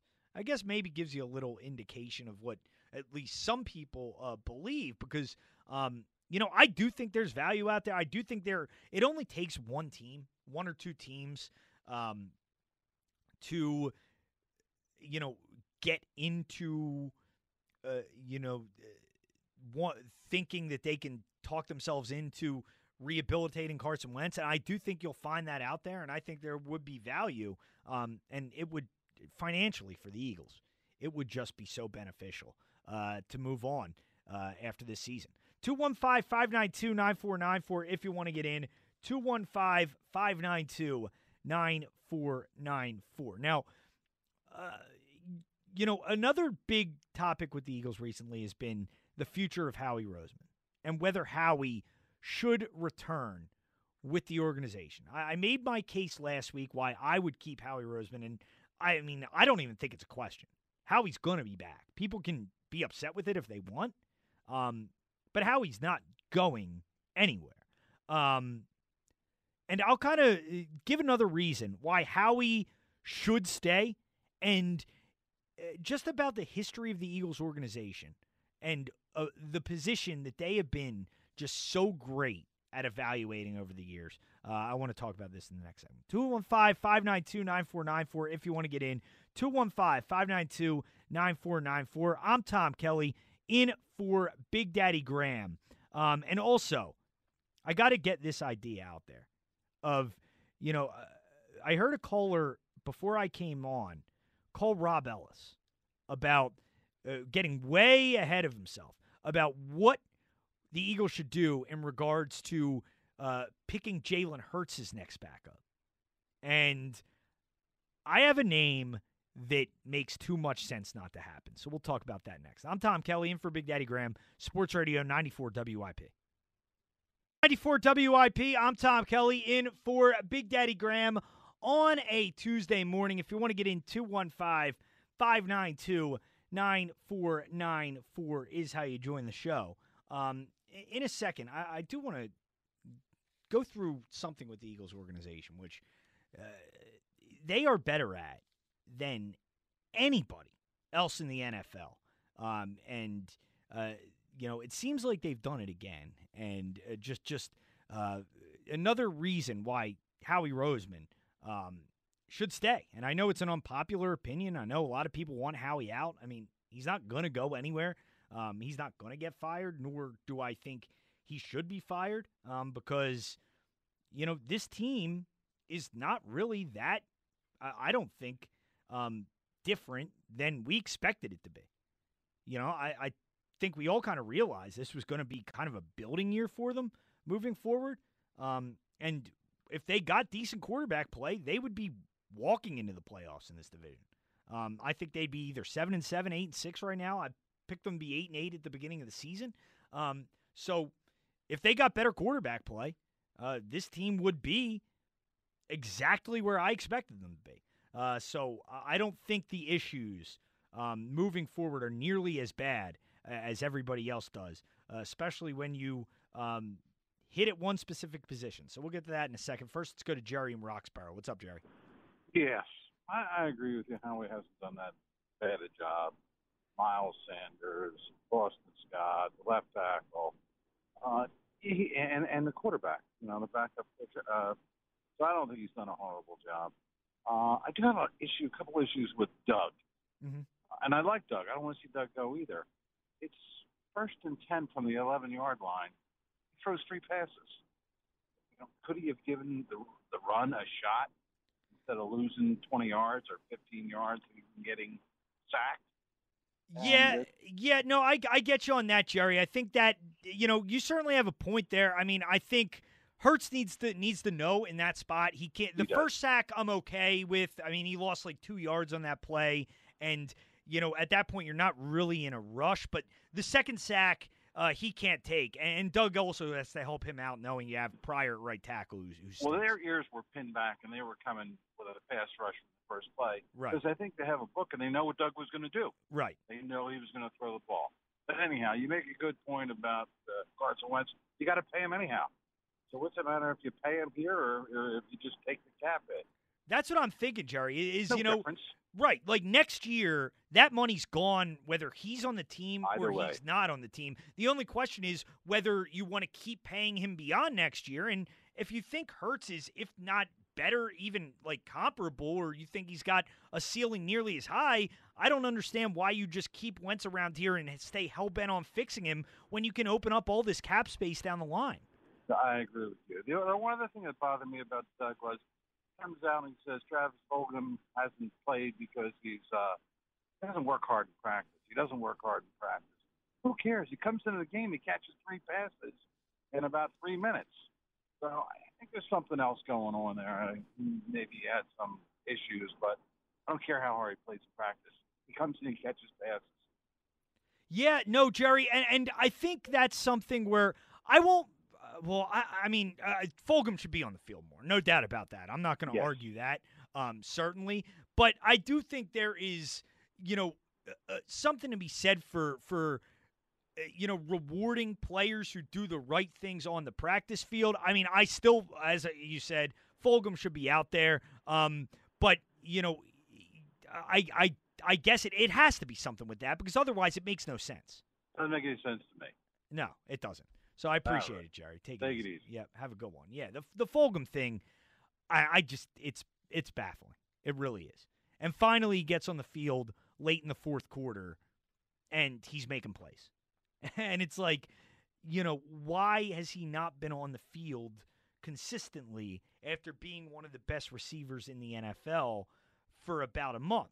Like, and I get that you want to set a tone and you want to make players perform in practice the way they need to, but it's just mind-boggling. It's absolutely mind-boggling why Travis Fulgham hasn't been on the field more this year. 215-592-9494 if you want to get in. But, we talk about Howie, and I wanted to get to this real quick because Howie, I feel, brings value to this organization. And Howie deserves to stay with this organization beyond this season. And when you talk about deserving, we had discussed this with Mike in South Philly earlier about, deserves to stay and whether that's based on the past or the future. I don't base it on the past. I think Howie, should be here because I trust him to kind of bring the Eagles out of this situation. Like, Howie has made some mistakes in recent years, but Howie in the past has shown an ability to learn from his mistakes the mistakes made by other people when you look at the mess he cleaned up from Chip and remedy them moving forward. But you look at Howie's draft record and the Eagles as an organization, and it's insane how good they are at this aspect of player evaluation. That is really stunning how much better they are than most teams.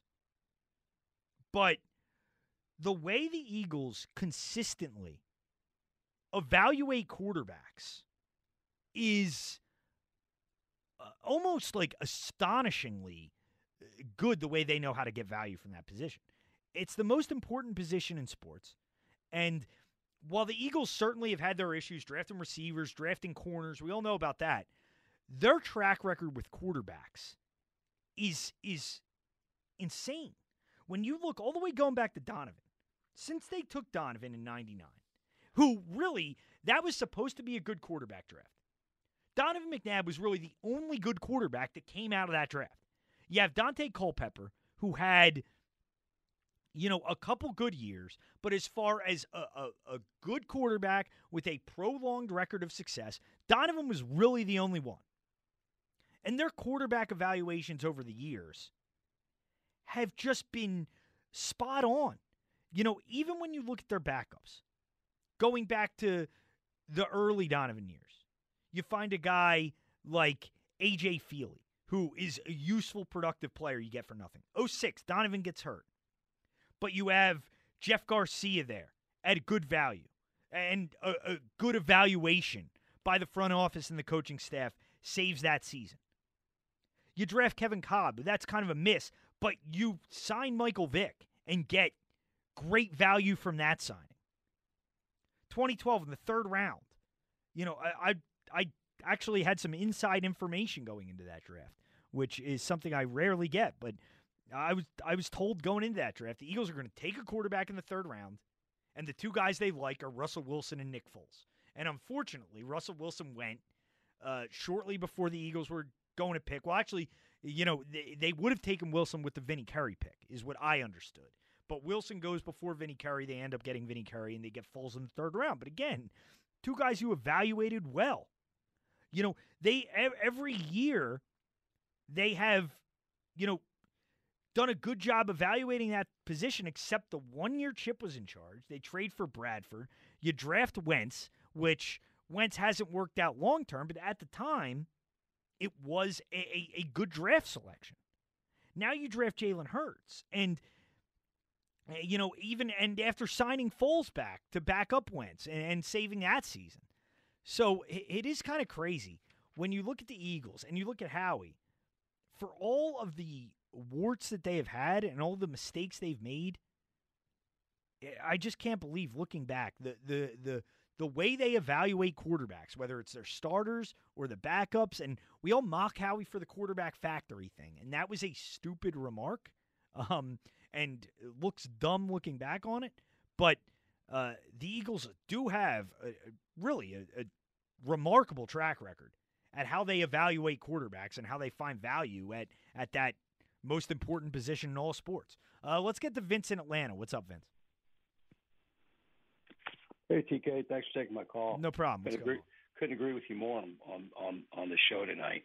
Yeah, I think you could attribute that to Andy Reid. He's like the quarterback whisperer. You're right.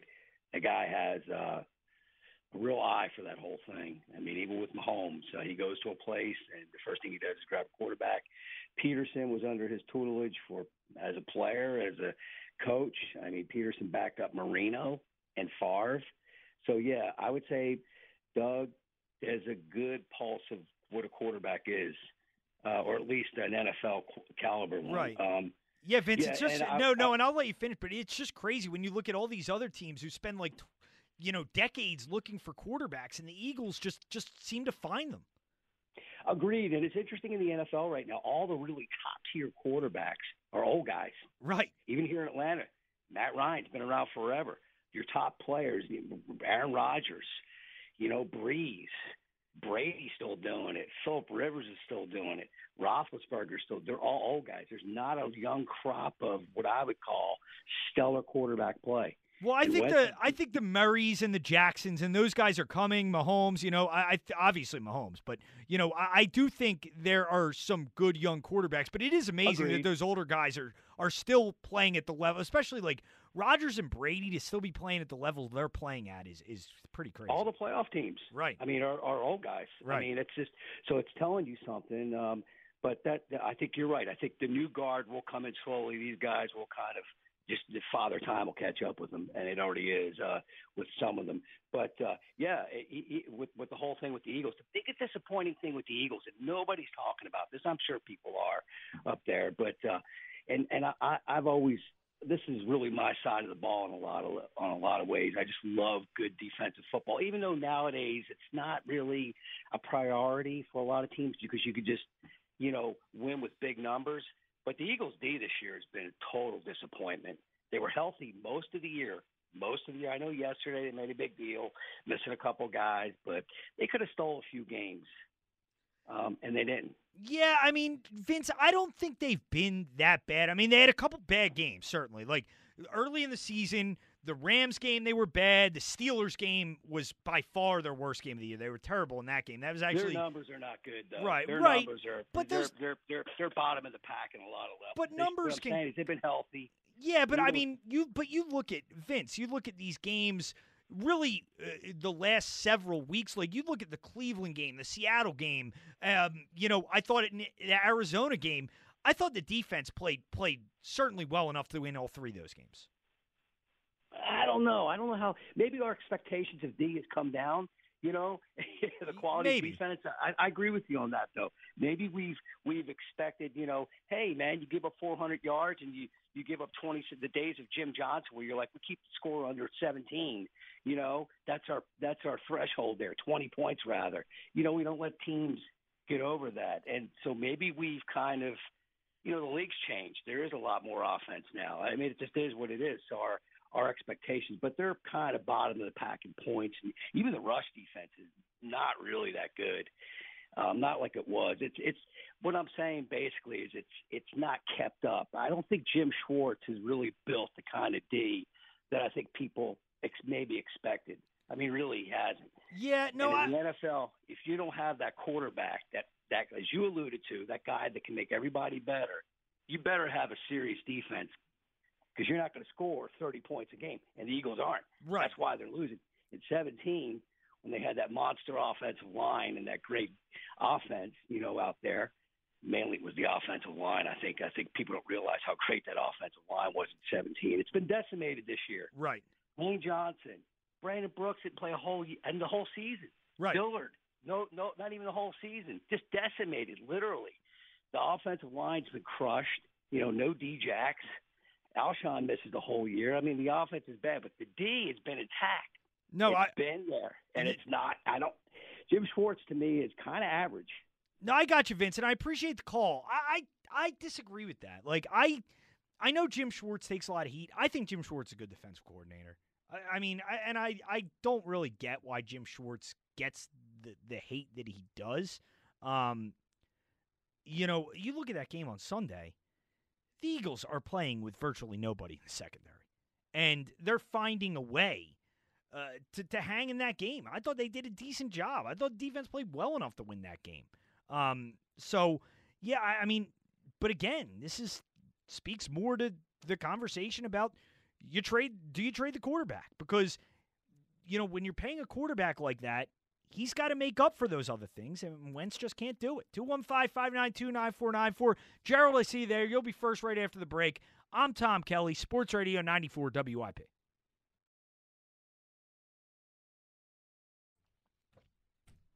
Sports Radio 94 WIP. I'm Tom Kelly with you for another couple segments here before we talk to Al for the Overlap Show. I need to check in with Al about how his experience with his iPhone is going, because I know he's struggling with it at first, so I'll see if it's gotten any better for Al as he learns the iPhone.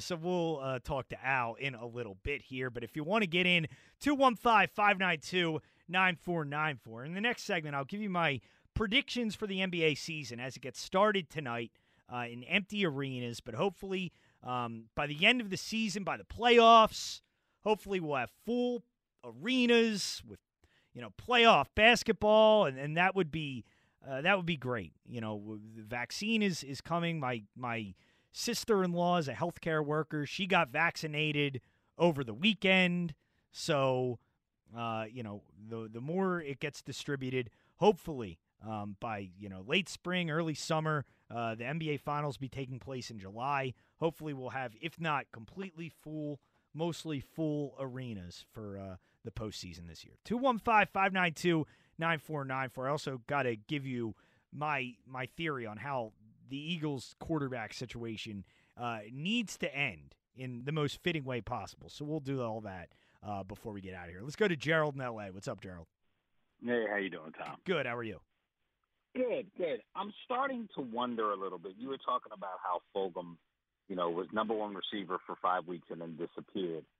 And I'm really starting to wonder what's going on with Doug and his talent evaluation, because it was like the only reasons why Mailata is starting is because of injuries. The only reasons why Fulgham got a chance was because of injuries. Jaquette who, granted, he was up against one of the best receivers in the league, and the guy got his, but he played well Saturday. We got a running back who can't get the ball enough to really show what he brings to the table in Sanders. And I'm just really starting to question, like, these guys aren't even getting opportunity. And I just, we don't know what Quez Watkins is. We don't really know what Jalen Reagor is. We're starting to see a little bit, but it's like part of it is because Doug's just not playing them, or he's sitting them, or he's not creating stuff for them. Yeah, Gerald. Really, I don't know. Like, honestly, and I have no good answer for you. Like, I don't know if that's a Doug decision. I don't know if it's a front office decision. Obviously, you'd think maybe the front office wants Alshon on the field because of his contract. I don't know. I mean, they've said in the past with the running backs, they've said that's Deuce's call when to rotate them. Whether that's really true or not, I'm not sure. And, the Jason Peters one is interesting, and we don't know for a fact, but Jason Peters was shut down after they made the quarterback change. Now, I don't know. Remember, I know Wentz and Peters are close. Maybe Wentz wanted Peters out there. I don't know. But remember, they didn't bring Peters in to play that position. He got put there because of injury. So it was because Doug didn't think that Mailata could step up and take that spot until after Peters got hurt again, and they didn't have a choice. So there was opportunities to try these things, and then the same thing when you talk about that they want the older receivers out there. Well, our receivers were hurt all season, so all these young guys could have been playing, and I'm really starting to, I'm not defending Howie because Howie has missed on a bunch of picks and given out some bad contracts and things, but he's getting all this flack for missing on all these picks, and I'm like, well, all of a sudden, these guys out of nowhere are showing that they have some talent. Maybe the coach just isn't putting the right people in the right spots to make something happen. Yeah, Gerald, I honestly, and I appreciate the call, man. Thanks. I don't know. Like, I really don't know. Some of these decisions are confusing. And I have no clue what kind of say the quarterbacks have over the guys they're playing with. And this is just, I have no clue. This is just a theory based on the timing of everything, but Jason Peters was playing with an injury all the way up until they made the quarterback change, and then Jason Peters wasn't playing anymore. Now, maybe Wentz wanted Peters out there. Maybe, we know they're tight, that maybe feels more comfortable with Peters out there. I don't know. We know apparently Quez Watkins is Jalen Hurts' guy, and all of a sudden Jalen Hurts is playing and Quez Watkins playing. So, that could have something to do with it. I'm sure that's not the final decision-making point, but I get an organization wanting to put players out there that quarterbacks are comfortable with. I don't think that's the only aspect of it. But, yeah, you can hold Doug somewhat accountable for that. You can hold the front office accountable for that. And as far as the running backs, why Sanders wasn't playing at times, again, who knows? I know in the past they have said the running back rotation is strictly Deuce's call. I guess you kind of have to take them at their word a little bit. I'm sure Doug has a say in it. But, yeah, some of the personnel decisions this year, when guys are playing, who's playing, it doesn't make a lot of sense. So, unfortunately, I really don't have a great answer for you there. 215-592-9494 if you want to get in. 215-592-9494. When we get back, I'll give you my NBA predictions for this year. And also, this theory I have on the Eagles quarterback situation. There's only one way this can end, and it would be the most fitting way possible. So we'll talk about that when we get back. I'm Tom Kelly in for Big Daddy Graham, Sports Radio 94 WIP.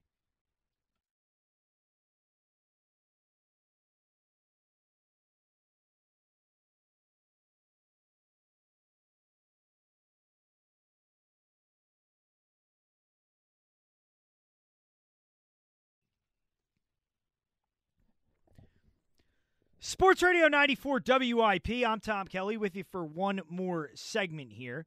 My last overnight of the week, a little different schedule this week. I'll be in hosting the afternoon show on Thursday on Christmas Eve in for Marks and Reese. So I'll be in that day.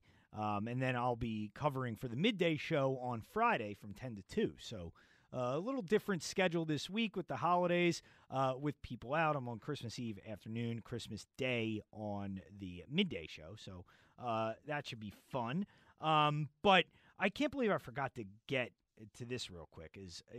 I'll do let you know my NBA predictions real quick before I get to this other NBA story, which I can't believe I forgot to talk about for this long. But when I look at the NBA this year, I think this is finally the year in the Eastern Conference that Giannis gets to the finals. They have bumped up against it the last few seasons. 2 years ago, I mean, they were up 2-0 against Toronto with, a lead at the end of Game 3, where if they win that game, they're up 3-0. That series is probably over. They end up losing in overtime. Toronto comes back and wins that series. And we all know what happened to the Bucks last year. They lose to Miami. But they add Drew Holiday. They need to add to their bench. They don't have enough right now. But I think the Bucks end up getting over the hump this year. I think they'll add throughout the season. They'll add some pieces, and I think they end up winning the East this season. I think they beat the Heat in the Eastern Conference Finals. I have the Sixers losing in the second round of the playoffs to Milwaukee, but I think Milwaukee gets through the East this year. In the West, I like the Lakers to beat the Clippers. I think the Clippers will get to the conference finals this year with another year under their belt, more chemistry. They added Serge Ibaka, which I think is a good signing for them. They added a little bit to their bench. So I still like the Lakers, though, to get through the West. And then the NBA Finals, I have the Lakers beating the Bucks. So I have the Lakers repeating this season. I think they're the best team again. They're even better than they were last year. They add Schroeder from OKC. They add Marc Gasol. They add Montrezl Harrell. I mean, it's incredible how they have made that team even better. And, I mean, I'll believe LeBron is going to regress when I see LeBron regress. Like, it's crazy the way he continues to play at this level. It's like him and Brady are the only guys that play like this late into their careers. And LeBron, I mean, you could still argue he's the best player in the league. It's crazy. But him and Anthony Davis obviously worked out well last year. I'd expect them to sit a lot early in the season. I mean, the season basically just ended. They're right back at it. But they play the Clippers tonight. That'll be a fun one to watch. But I do like the Lakers to repeat as champions and LeBron to get his 5th title, inching him closer to Michael Jordan. So that's my pick for this NBA season is the Lakers over the Bucks, and I do think Giannis wins the MVP again as well. 215-592-9494 if you want to get in. Let's get Ryan in Westchester up here. What's up, Ryan? Hey, how's it going? Good morning. Good. How are you? Good. I'm pretty sure we did sign Jordan Howard to the practice squad. Is that true? Or he's on the practice squad. He played, I think, in the Green Bay game. He played. Okay. I'm assuming he's not the player he was last year because with those third and short situations we had last Sunday, sure we probably could have used his big body to get those yards.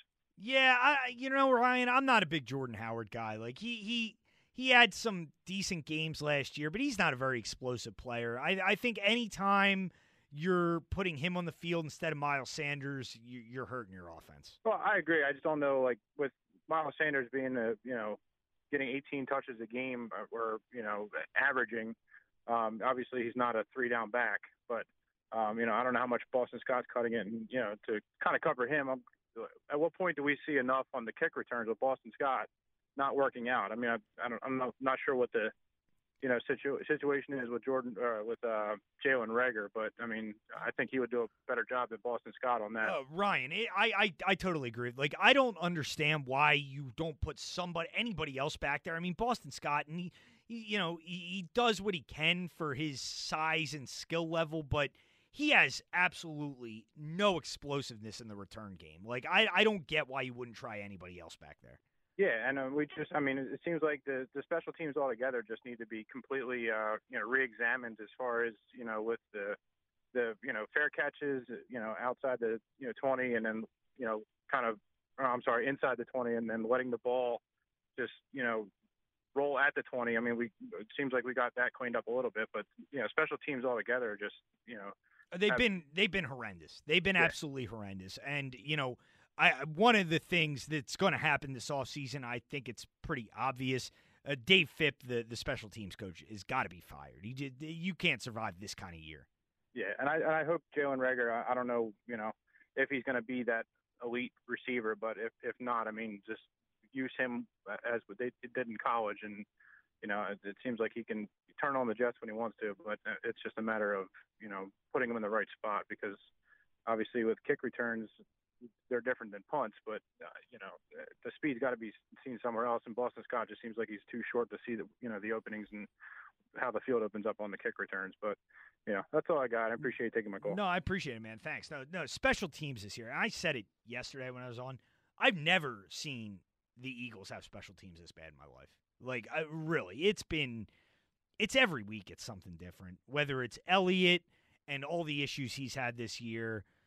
I mean, I don't know how many times you got. Like, I don't understand why Jalen Reagor is not returning punts. It just doesn't make any sense. And this goes to Vince's point earlier, where some of the personnel decisions the Eagles have made. I like Doug. I don't want Doug fired. I think that would be ridiculous, but I don't understand some of these decisions that are being made. I don't know who's making them, but why Jalen Reagor isn't returning punts when Greg Ward, who they say he's back there for his judgment in when to catch balls, when to let him go, he doesn't do that well. Like, I don't get that part of it. I mean, special teams lost you the game on Sunday. That's really disappointing. That can't happen. You can't lose games because of special teams in the NFL. The margin for error is just way too small for you to lose games because of your special teams. And it's happened too much this year, and it happened again on Sunday. And, I forgot to even mention the fake punt they gave up, which was such an obvious fake punt situation that, if I'm saying before the play to my wife, the Eagles should watch a fake punt here, the Eagles should be watching a fake punt. Like, it was it's 4th and 2 at midfield. You got to recognize that that's a situation where the Cardinals might fake it. So, special teams have been awful, and I don't see how Phipp can be back next year. But before I get out of here, I can't believe I forgot to mention this earlier. But it was a day in the NBA where they, I believe it's one of the final days they can extend players, give players extensions before the season begins, because a bunch of players signed deals on Monday. And one of the deals that I saw was Markelle Fultz signed an extension with the Orlando Magic for 3 years and $50 million. Now, I mean, I am not going to lie to you and tell you I've watched a ton of Markelle Fultz in Orlando. I don't know how much better he's gotten since he was with the Sixers. But I can guarantee you Markelle Fultz making $50 million is absurd. Like, I mean, and, I don't, I don't want to be harsh here, but I am not a fan of Markelle Fultz. I thought what he did with the Sixers, regardless of the issues he was going through with his shot, I know it must have been a very difficult situation. He comes in as a 19-year-old kid. He has a ton of expectations as the number 1 overall pick. And, he's coming into a city like Philadelphia with, again, high expectations. But the way he handled all of that was awful. Because if you remember how it went down, Markelle Fultz was with the Sixers. Then he got benched one night. He got benched for T.J. McConnell. And then mysteriously he left and he was out for the rest of the season with shoulder injury. Like, I don't know how the severity of the injury, whether it was physical, whether it was mental, we can argue about that forever. Nobody really knows. Markelle Fultz is one of the greatest mysteries in all of sports as far as I can remember. But him quitting on the team like that, which I think was clearly him quitting on the team, whatever physical issues he had before, I think it's clear that it didn't just crop up that night. It doesn't take a real investigator to understand that he all of a sudden didn't, he gets this injury the night he gets benched for another player. He bailed on the Sixers. It must have been a tough situation, but he didn't handle it well. And I just think the idea of him getting that kind of contract is just insane. Again, I haven't watched him much in Orlando. I can't imagine he's improved that much for a guy who was traded 2 years ago for Jonathan Simmons at the deadline, a guy who couldn't even crack the Sixers rotation. And yeah, I'm not a Markelle Fultz fan, and I really don't wish him good luck moving forward because I thought he was a baby, and I thought he really handled himself poorly when he was in Philadelphia. So I was just stunned, absolutely stunned to see that contract. But that'll do it for the show tonight. Thank you to Dan Wilson for producing the show. I'll be back on Christmas Eve, Thursday, from 2 to 6, filling in for Marks and Reese. Next up, we'll talk to Al for the Overlap Show. This episode is brought to you by Progressive Insurance. Whether you love true crime or comedy, celebrity interviews or news, you call the shots on what's in your podcast queue. And guess what? Now you can call them on your auto insurance too with the Name Your Price tool from Progressive. It works just the way it sounds. You tell Progressive how much you want to pay for car insurance, and they'll show you coverage options that fit your budget. Get your quote today at Progressive.com to join the over 28 million drivers who trust Progressive. Progressive Casualty Insurance Company and Affiliates. Price and coverage match limited by state law. TuneIn is the audio platform with something for everyone. News. In order to secure convictions in a court of law, it is essential that we conclusively. Sports. Got clock at 4. Doncic.